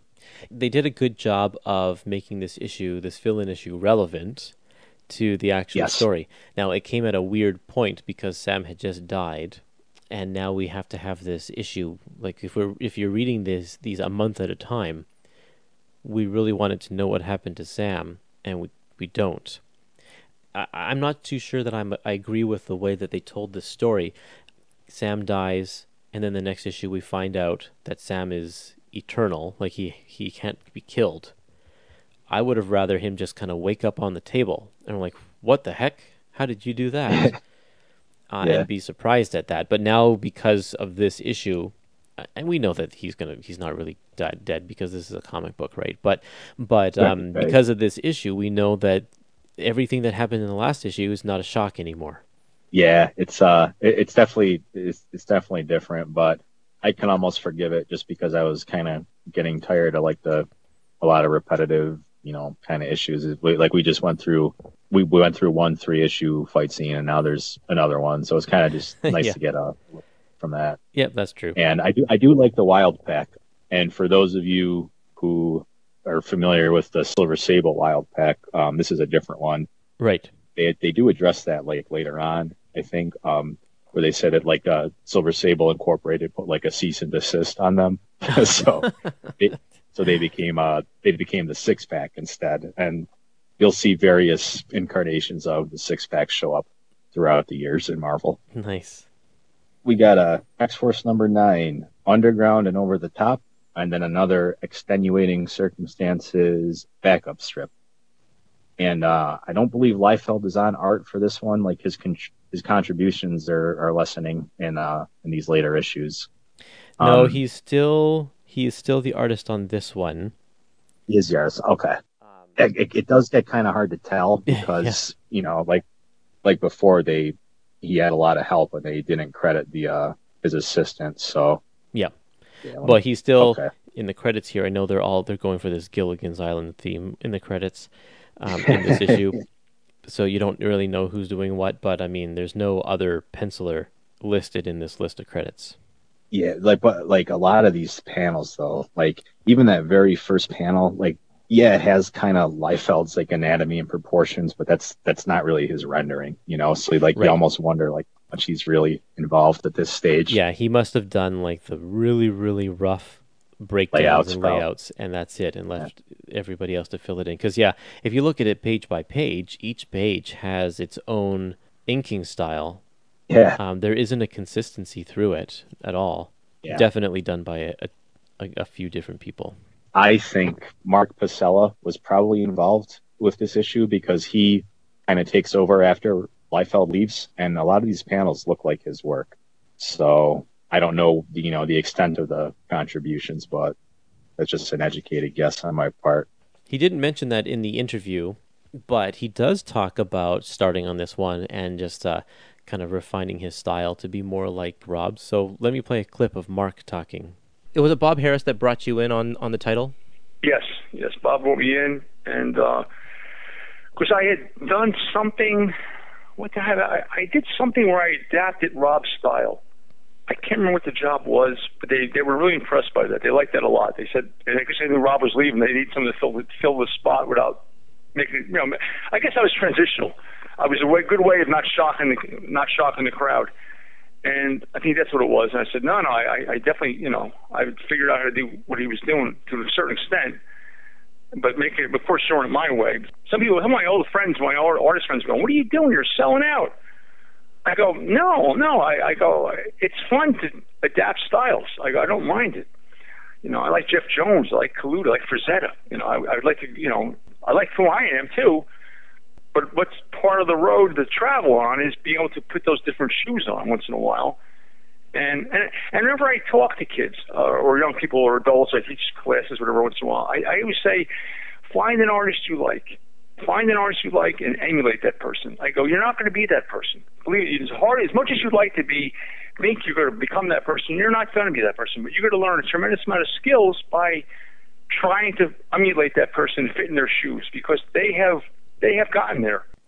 Okay, have you given us the episode description of this one yet? No, but there's really not too much to say here. It's another big fight between the Brotherhood and X-Force. And one thing too is that Farrell's sister, Thorn, she's with this Brotherhood, so that was she was kind of added to this team too. And she looks completely different than what she did in some of the previous issues. Like she kind of looks like Farrell, but now she's wearing like weird like gold like body armor, which doesn't really make sense for the character. She's supposed to be like a cat, like Tigra, Wolfsbane, Farrell type. So I thought that was an odd choice. Yeah, very strange. And she's wearing, like, Rob really likes these masks that are like boxing masks. Yes, he does. Or Shatterstar has the same one. Like fencing. I think it's like a fencing helmet, isn't Oh, is it? Like yeah. Oh, that would make sense with what because Shatterstar is wearing one too. Yeah. It's more for sword fighting or something. I really don't like, if you look at like page 267, the Blob's head. Liefeld just draws it's so off model. It's like he's a giant thumb with like a face drawn on it. And it looks too. It's different for Rob, but if Todd McFarlane were drawing that, it looks like something Todd would do. Yeah.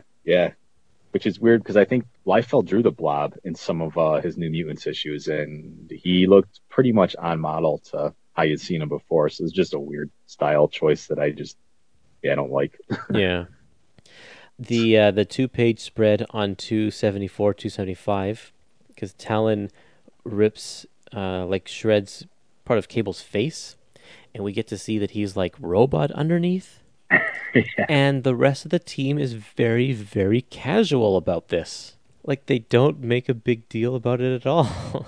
Yeah. But no, this guy's like, he's a machine under his skin, and they don't seem to notice. Yeah, and it's weird that warranted a double-page sideways spread. I thought that was a little too excessive. Like, that was actually an image that warranted that. Yeah, and maybe like there's some gutter loss in this book, so I can't really see a whole lot of the image. Like the face itself was kind of squashed. But this was a big mystery, right? We didn't know anything about Cable having metal under his skin before this, right? No. We knew he had the metal arm. Yeah. But I remember that this was pretty controversial at the time because I think I was like pretty much up to date with like reading the actual stuff as it came out at this point. And I remember a lot of people didn't like it because they thought it was like a ripoff of Terminator 2, which was really popular at the time. Totally, yeah. You kind of get that from Liefeld too. Like, we've got High Lords running around that it's kind of like the Highlander movies. The Eternals and stuff were really popular at that point in time. So you can kind of tell what his influences are. Yeah, I just remember like the letters pages in X-Force were saying like, bring back the old Cable. Like the old Cable, he's been around for like a year.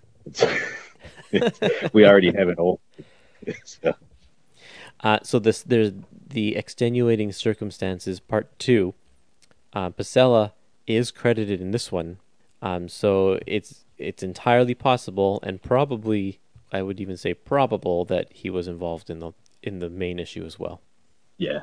And in this one, Kane tries to beat up all of the Mutant Liberation Front guys and ends up being coming face to face with Strife, and they're going to have a little talk. They're going to sit down and have some tea, I think. Yeah, that would make sense with what's gone on so far, but somehow I think that you might be off on that one, Curtis. So, it's worth mentioning too that Shatterstar actually kills Mask with his sword, and then Cable kills Sauron. Right. So, yeah, and then Sam actually gets back up, Cannonball, and he's alive and well now. So something about that High Lord prophecy came true. Yeah. I think you mentioned this before. The story kind of bogs down at this point. Yeah. There are just too many different groups that are after them all of a sudden. In this one issue, it's the Morlocks, and it's the Brotherhood, and also Kane and Strife and the MLF are looking for them, and GW Bridge is kind of on their case a lot of the time. It's like they have a bunch of different problems. And it's just Deadpool and Tolliver are still out there. Yeah, that's right. Yeah, with Tolliver, and so there are too many great ideas that are being forced into a small space, and none of them are allowed to breathe. Yeah, it's worth mentioning. Like, we really don't see the Mutant Liberation Front a lot here, and they were kind of positioned in the first issue as being like the opposites of X-Force, and I thought they could have got a little bit more out of that idea because they're supposed to. I don't know how well it comes off in this volume, but they're all supposed to be the same age. Like, they're supposed to be teenagers that are like, as opposed to being like Cable, they were corrupted by Strife. So like, there's interesting directions that you can go with that. But unfortunately, outside of that first issue, they're not really going head to head with X-Force in any of these. Well, the next issue actually opens with the third part of Extenuating Circumstances, which I found was an interesting choice. Why not just make that the main story? But in this one, Strife reveals himself to Kane. Like, he takes off his helmet and reveals that he is actually... not that he says that he doesn't say that he's Cable, but Kane infers that he's Cable, and Strife kind of lets him go along with that misconception to try and ruin Cable's good name. Because Cable has a great name, right? And then the rest of the issue is called Answers and Questions, and there aren't really a whole lot of answers, and they do ask a few new questions, but they talk about High Lords, and they explain kind of that situation with Sam, and that's kind of it for this issue. Mark Pacella is on full pencils now, and he has a style that's different than Rob's. But you can tell that he's trying his best to do a Rob Liefeld type of an issue here. Yeah, with the Image Exodus is in full swing now. So they want to try to keep the book looking stylistically as similar as they can. I mean, if you look what happened in X-Men, like when they brought in Andy Kubert, like early Andy Kubert was like trying to be like a Jim Lee clone. So right, they're trying to just kind of keep with the overall style of the book. But I did find it was very, you mentioned how like the A and the B plot were kind of starting off at the same time. I found it really confusing just the way that a lot of these panels were laid out. Like they're almost like kind of overlapped to look like they're like the same story, but then I realized it was like two different things going on.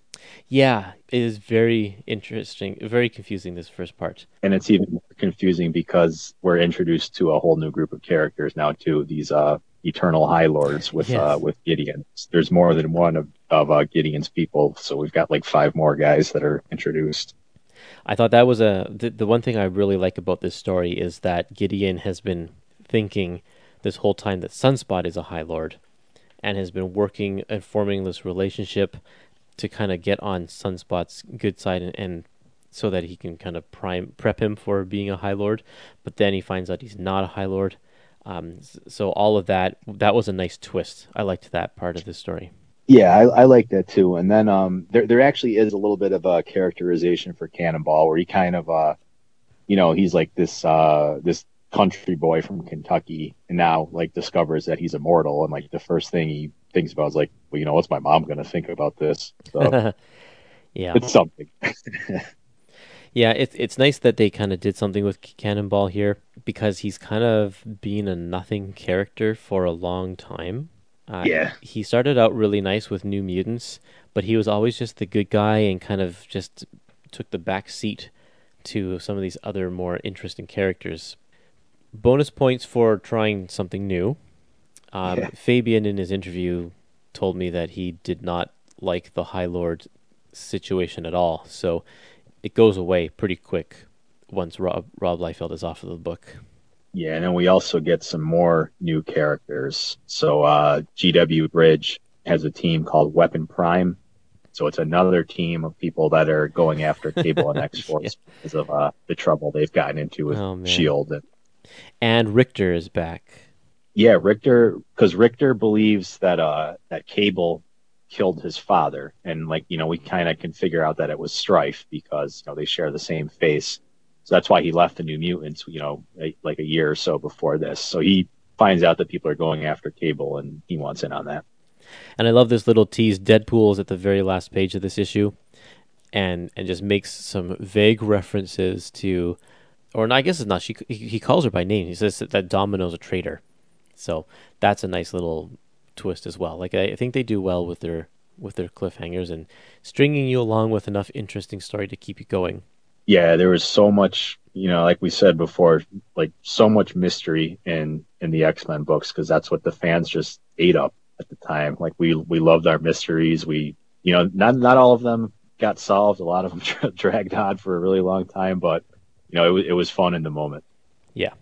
Okay, so up next, we have a little break. This is X-Force Annual number 1 from 1992. The Mirror Liars, which is part of an annual crossover called Shattershot. This is part 4. And then there's a couple backstories in after this. But as far as the main story, I don't know about you, but I was just getting really tired at this point. And we're just in another...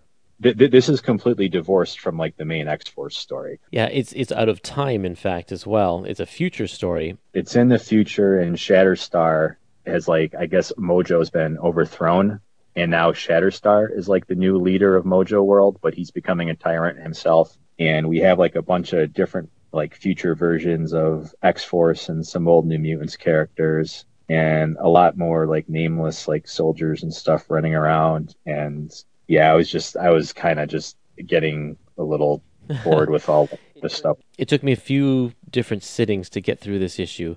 I didn't care for it, and I think, though, my opinion would be different if I had read the first 4 parts of this story, which are not included in this book. Maybe not, because I know that actually Fabian Nicieza has gone on record as stating that this was the worst thing that he ever wrote.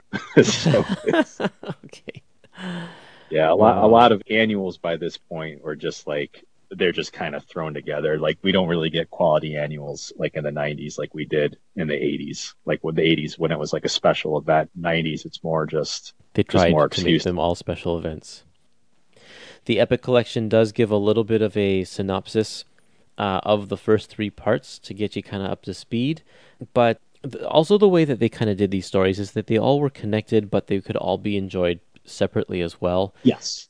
Yeah, it's not true crossover. Yeah, I don't know how much of the first 3 chapters actually play into this chapter at all, but it still didn't really hold my interest. Now, the interesting thing here is that we get Greg Capullo on art, and he eventually will take over X-Force.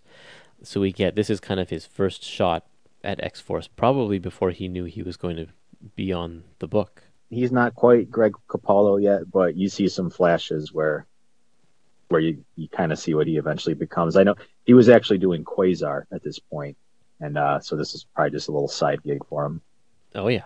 And I found it very odd that the backup strip featured WizKid, Artie, and Leech from was that, I believe, Exterminators? Yeah, I loved this story. I thought this was great, and it was nice to see these characters again because they were all through. They popped up through the New Mutants and X Factor. Yeah. I think they were X Factor characters for a long time. Yeah, because X-Force was all about out with the old and with the new, and I can't imagine anybody that was reading X-Force that would care about these characters. Yeah, it's just so oddly placed. This is almost like a New Mutants annual or something that came out after New Mutants was gone. So it's just Yeah. really weird. Could be. I enjoyed it though. I thought it was a nice breath of fresh air through the whole thing. I called the twist at the end with the boyfriend right at the beginning. I knew that was going to happen. Yeah. Then you turn the page and you have a really cool pinup by Bill Sienkiewicz of, I guess, Farrell howling at the moon or something. It looks really awesome.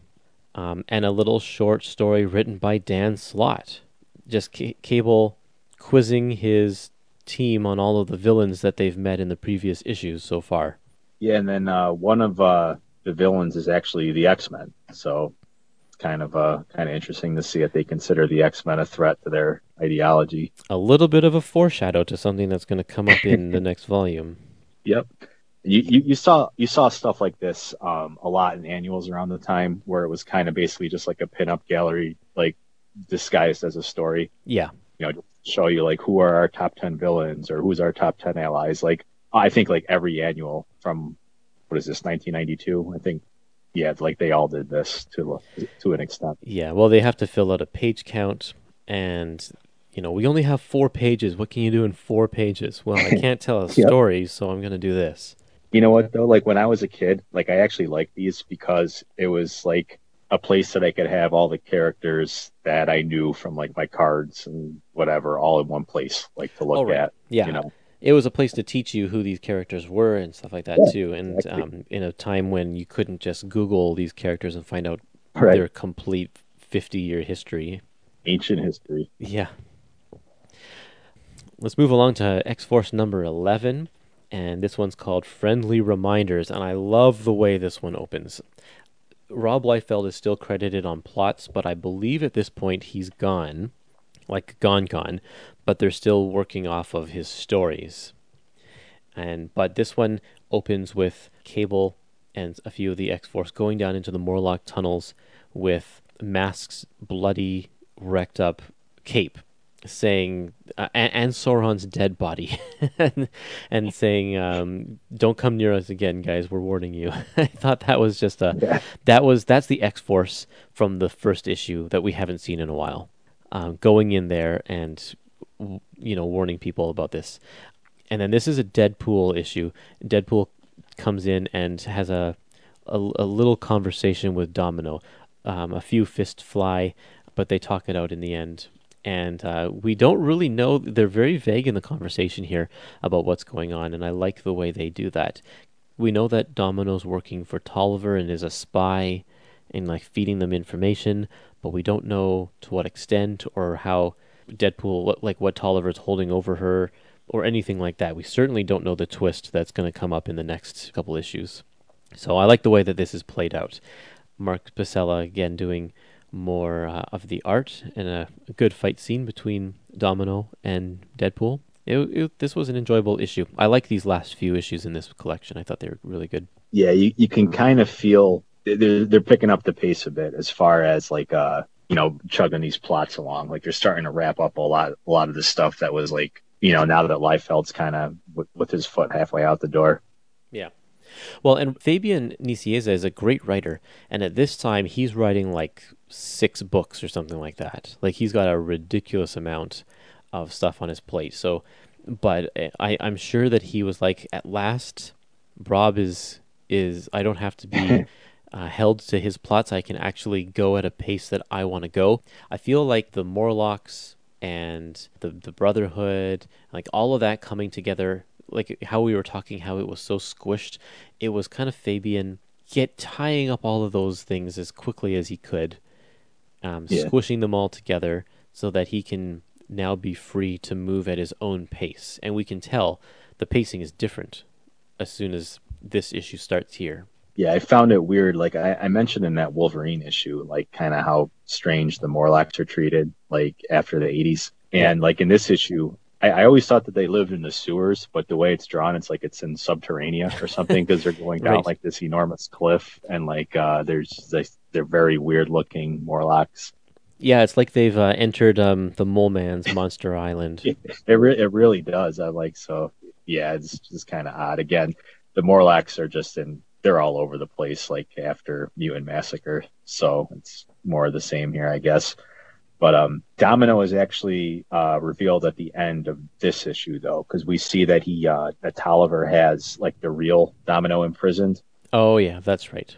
Yeah, and I always just kind of a weird thing because we don't really have much of a reason to care about Domino so far. She's a character that's only been around for like a year, and we really haven't seen too much like of her history or personality or anything like that. So it's all of a sudden revealed that the character that we didn't have much of an attachment to wasn't the real character, and it was somebody else. So just kind of strange. But I wonder I don't know if that was if that was Nicieza or one of Liefeld's plots, but yeah, just another X-Men mystery of the early 90s. I think Fabian credits Rob with that idea. He also did things that most people wouldn't have the guts to do. He did things that most people wouldn't have the balls to do, introducing Domino in issue 98 of New Mutants, and then a year later showing that the character you'd think has been Domino all along has been a replacement. Yeah. That caught me completely out of left field. I never knew that.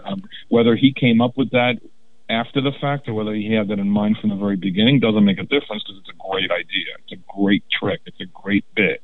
It's wonderful sleight of hand for a monthly book that you need to be able to do.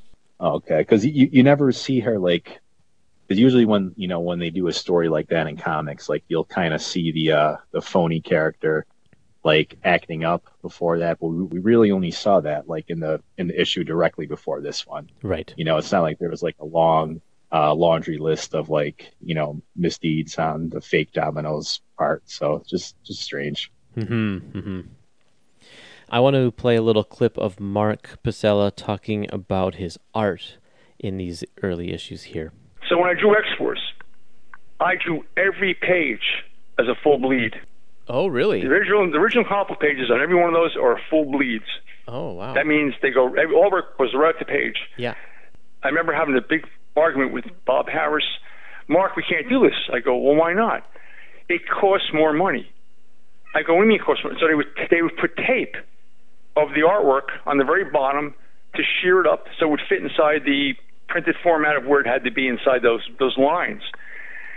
And the reason was, he said, because it costs more money to do the full bleeds.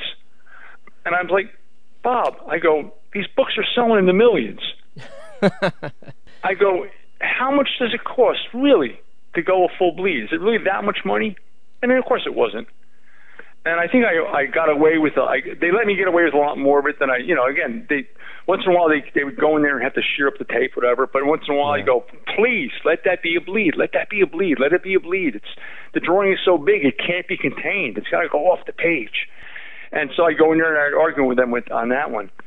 And so all those X-Forces were drawn to be full bleeds, like crazy me that I was. I wanted everything. I'm seeing things so big in my mind that I wanted it to be jumping out of the book.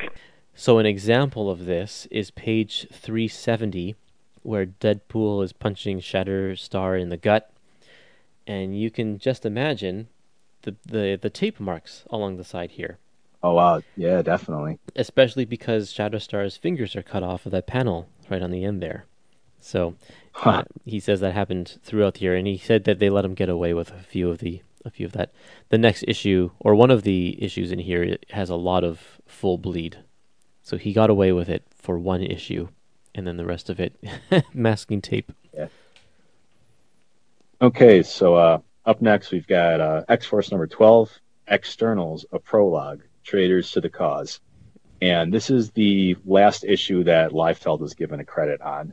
So it's kind of the end of an era here, 12 issues, 1 year into X-Force.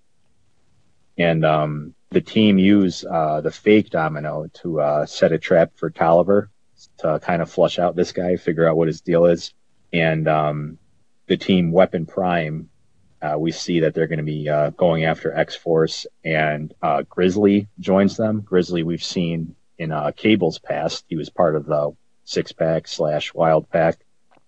It's kind of weird because this Weapon Prime team already has a Wendigo. They kind of alternate between calling it a Wendigo and a Yeti, so it's like very similar characters. So that's an odd choice. And Gideon gets rid of Sunspot here. So yeah, we're definitely picking up the pace a lot. There's a lot of stuff going on.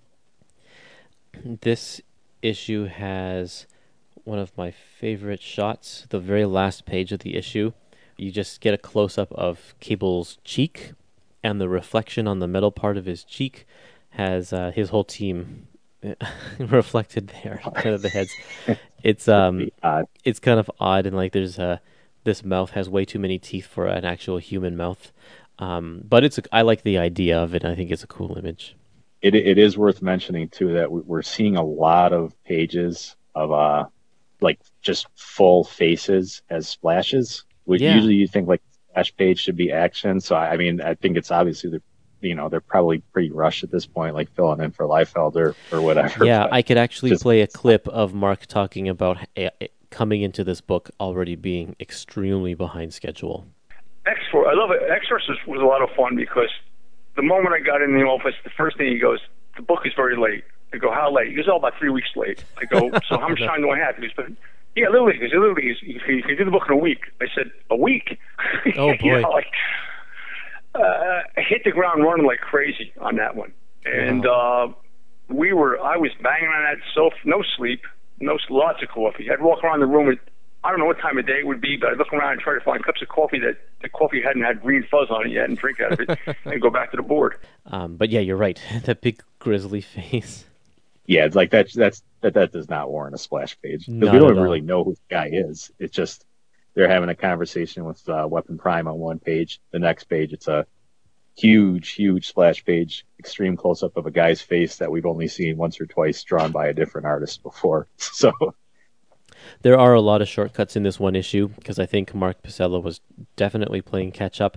If you go to page 405, there is a triple panel of Gideon punching Roberto off panel, but then they just reuse that same panel and kind of go closer up and closer up. Yeah, there's little cheats like that throughout this issue here. They have a cheesy dialogue alert. Okay. There's a scene where Farrell calls Boom Boom a peroxide forest in this issue. I'm like, what the heck is that? I've heard of peroxide used as a derogatory term against blondes, but not peroxide forest. That was an odd one. That's so funny. Yeah, this is the 90s. I love it. Okay, continuing along to X-Force number 13. We are building up to this fight between... it's called Everything Hits the Fan, because we can't swear in Marvel Comics, so they have to alter that one there. But we're building up to this big fight between X-Force and Weapon Prime. So the first 2 pages, the first big 2-page spread with Weapon Prime, and then you turn the page and there's a 2-page spread of X-Force. This is actually a 4-page spread. You can butt these 2 pages up together, but of course anyone who bought the comic couldn't do that because one of the pages is actually printed on the other side of one of the others. So you could never actually see the 4 issues together unless you bought 2 copies of this book. Fortunately for us, it's included at the back of this issue. You can see the 4 pages put together, or at the back of this epic collection. Yeah, that was cool that they added that in, and this is just kind of another really big fight scene between X-Force and another brand new team. Yep, it's a big one, and Gideon is still kicking around. I'm surprised to see that he's still trying to be part of this book, but he makes a little appearance in here. And is torturing Roberto. Poor Roberto's going through a whole lot here, and he hasn't done anything to warrant it. No. This is kind of a turning point, though, because in this issue, X-Force's base explodes, and then Cable's separated from the team. Yes. So we kind of get we're going to get the opportunity to see the former New Mutants, now X-Force characters kind of acting on their own. And this is leading up to him getting his own title, because he was quite popular. I think Cable sticks around for... He plays a role in Executioner's Song. Huge role. Yep, and then he disappears and goes off on his own adventures for a little while, and has his own title. So this is a neat something that Fabian, I'm sure, wanted to do was to get back to the team book, because this is sort of an element that has been missing, is the teamwork and learning to just be with each other and cope with each other. So yeah, I think Fabian has more of a he has more of a love for, I think, some of these New Mutants characters, because you can already see the wheels in motion. You know, bringing Richter back into the fold, bringing Sunspot back into the fold. Yeah. You know, and kind of putting the focus back on the kids. Yeah. And Farrell kind of starts taking a back seat. And Warpath. Yeah. Like he hasn't done anything for the past few issues. Warpath has been very, very benched, I guess. Yeah, he's been extremely ill-defined as a character. I think, like, I don't even remember which issue it was in, but the only thing we've really seen him do so far, like on his own, was there was like a 2-page spread with him, like, just talking about vengeance, you know, against the people that went after his people, and you know, and that was really it. So he's very much a blank slate at this stage. Okay, let's keep chugging along to X-Force number 14. Payback. And we have Terry Shoemaker on artwork for this one. And Shoemaker did a lot of kind of random fill-in stuff for Marvel around this time. Not the flashiest artist, but he definitely has his basics down, so it's kind of cool to see that. We see Cable. Cable goes to his base, which is called Graymalkin. And that's actually a very interesting name. So we're dropping more hints. Do you know why, like, where Graymalkin stands in X-Men lore? No, I don't. Why don't you fill me in? It's actually the road that the Xavier Institute is on. I don't remember the exact number, but something Graymalkin Lane. Yeah, so Cable has some kind of ties to the X-Men, because in that the Mike Mignola issue, when he went to the future, he had robots named Gene, Scott, Hank, Warren. Right, yeah. Any X-Men fan will know. You know, those are the original X-Men's real names. So he's got some ties to the X-Men. We don't know what they are yet, but these aren't just random names. And then checking in on X-Force, they're now fugitives, because I believe they stole from S.H.I.E.L.D. And Richter rejoins the team, and one of the externals, Cruel, who actually did get an action figure back in those early X-Force days. Yeah. This character, who I don't think ever appeared outside of this storyline, he is sent after X-Force. So what do you got for this one? Not a whole lot. I actually did enjoy this issue. I liked Terry Shoemaker's pencils a lot, actually. It was nice and clean. Very, I guess, a little bit different than what we've been seeing in the past few issues. Because he doesn't fall into the 90s extreme traps that people like Rob Liefeld defined. Yeah. So it's kind of nice to see that one here. I find that Richter kind of reluctantly joins the team. He gets saved by Cannonball. Like, everybody in the team gets saved by Cannonball from the explosion in the last issue, including Richter, even though he's on the opposing side. But kind of doesn't really know where to stand, or where any of them stand. This is kind of reminds me of kind of the beginning of New Mutants anyway. They all band together out of necessity, because there's just something after them that they need to stick together. Otherwise, they'll fall apart. So it's nice to see some of those themes returning. We also see the fake Domino leads Cable to Tolliver's base. And that's where Cable finds the real Domino, which is, I guess, is a shock to the fake one. So Cable is now up to speed on what was going on. Sort of up to speed. There's still a lot of questions. So it's another issue where the Liefeld plots are really getting wrapped up quick. It's good, and in the end, Deadpool ends up killing the fake Domino. So that's an interesting move there. Yeah, he shoots her. She does stick around, though. Yeah, she comes back. Well, she plays an important role in his life later on, and she's in the movies. Yep. So we gotta expect that she sticks around for a little while. How much do you want to bet? Because we're doing this before Deadpool 2 comes out. I can almost guarantee there's going to be some kind of scene, now that there's a Domino in the Deadpool movie, where they kind of make a reference to this, like they do a switch to, like, fool one of the villains or something. Vanessa in the first movie is not a shapeshifter. Right. So it would be interesting to find out that she actually is a shapeshifter. So we'll see. We'll see. We will. Okay, final issue here. X-Force number 15 is called To the Pain. And Cruel is after Sam Guthrie because Sam is the High Lord. And I guess the High Lords don't really want other High Lords to be around, so they sent Cruel to kill Sam. And of course, all the team is going to defend their friend. And meanwhile, Cable versus Deadpool. Is this the first time we've seen them fight, Cable versus Deadpool? In New Mutants number 98, Deadpool's first appearance, I think he's fighting Cable in that.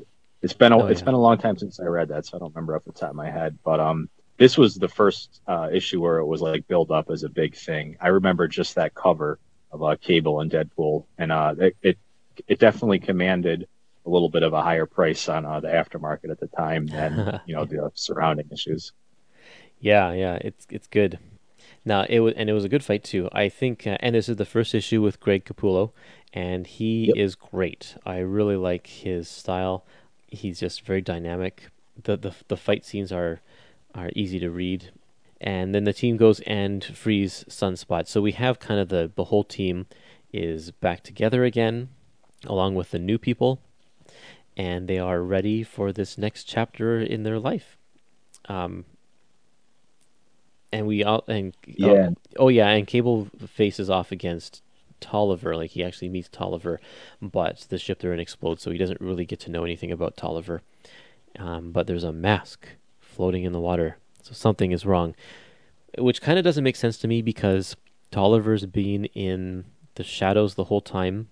So we've never seen his face, so why do we care that it's a mask? Not too sure. No, I mean, I get it. Like, that's kind of like what I was saying before about Domino. It's like this character that we barely know isn't the real version. It's like, what? It's like a mystery to cover a mystery. Yeah. So, yeah, it's a little weird. But again, we're wrapping up more Liefeld plots. So Cable fixes his face, too. So he's got his skin back. He's not Arnold Schwarzenegger anymore. Right. I was wondering when that was going to happen. Yeah, and X-Force, they take Warpath's Camford, Arizona reservation as their new base. We kind of tied everything up in this issue. The team is separated from Cable. They're kind of figuring out things on their own. Got a new artist, and we're ready for the Executioner song actually starts up after this, which isn't in this volume, but that would be the next issue. Yes, well, and we will cover that when they release that, hopefully sooner than later. We've been waiting on the announcement for the next X-Force volume for a while now, so hopefully we'll see that coming up early in 2019. Yeah, as of yet, this is the only one to been released or even announced, so who knows what they're going to do next. I read this title pretty much all the way through because I really like the characters, and it does pick up a lot. Like, after this volume, Executioner song I think is a really good crossover. Not just for 90s standards, but by like any standards. I always like that story. And then, it kind of just stays steady as far as quality from there on out. There are a lot of extras at the back of this book. They loaded it with Marvel Age, articles, and a great cartoon by Fred Hembeck, always entertaining. Yep. The coolest thing I think in this one is that the X-Force was a bagged first issue. It was sealed in a poly bag that had an exclusive trading card inside. Now, most people, I would say, probably haven't seen all of the trading cards because you don't, unless you bought multiple issues of X-Force. But all 5 of them are included in this as special features, and I think that's great because I love the trading cards. Yeah, did you have X-Force number 1? I did not have X-Force number 1. I did. I bought it because, like I said, I kind of came into comics like a year or so after this. I bought it at like a flea market or something a little bit later on, and it was still in the poly bag, and I had the Shatterstar card. Nice. That's a good one to have. Yeah, that gimmick was used a lot back then. If we can sell one comic with the million copies, why not just make 5 of the same comic? Yeah, I mean, it worked. It worked for the short term. Absolutely. And we get other trading cards as well. My favorite one here is I really like the Domino card from the 1992 series. Warpath is really cool too. That looks like Mark Texiera. Oh, okay. You mean the actual I see. If you flip the page, there's the 1992 series, Marvel Universe Series 3. Yeah, lots of cool stuff in here. I can't remember who said it, the comment earlier in the episode, but if you are a fan of this material, this is an excellent package. Yeah, it definitely needs you need to kind of look at it through 1991 eyes. It's definitely a product of its time, but as like a time capsule of comic book history, it's definitely interesting. Mm-hmm. It's really interesting, and we said we would revisit whether these stories hold up today, and I think that you do, like any comic, you have to go into it understanding the era in which it comes, whether it's 80s or 60s, and this is no different. But I really enjoyed the beginning of this. It slogged a little bit in the middle, but then it picked up at the end, and it ended on a place where I'm genuinely interested to see what comes next. Yeah, I think as far as like the quality and stuff, there's a lot of good ideas here. You do have to kind of really read between the lines to get some of the context for some of it, because like we've said on some of these things, I don't think the ideas are developed that well, and there's a lot of fight scenes like in the middle part where you kind of said it dragged a little bit. Yeah, I mean it was an interesting premise, and the future volumes will they do a lot more to flesh out these characters and take them into new directions. Well, I'm glad we did it, and I hope that people will give this episode a chance, even if they write off X-Force, because it's still interesting to just learn about the history and hear from the creators. So we'll see how that goes, and we'll have you back again whenever there's a next X-Force book, that's for sure. Right. So what is the next book that you're going to be joining us for? Next, we're going to take a look at Silver Surfer Thanos Quest, and that would be volume number 6 of Silver Surfer. So somewhat timely with the popularity of the character right now, and I think that'll be a fun one to look into. If you want to know the origins of the Infinity Gauntlet, this is the episode for you to watch or to listen to. Yeah, and then definitely check out the interview that Kurtis did with Jim Starlin too, to give you some background on those characters. I listened to that; it was good stuff. Yeah, it was very interesting. What a great conversation to talk with such a vital part of Marvel history. Definitely. Anyway, great talking with you, James, and I'll be looking forward to our Silver Surfer episode. All right, sounds good. Thanks, everybody.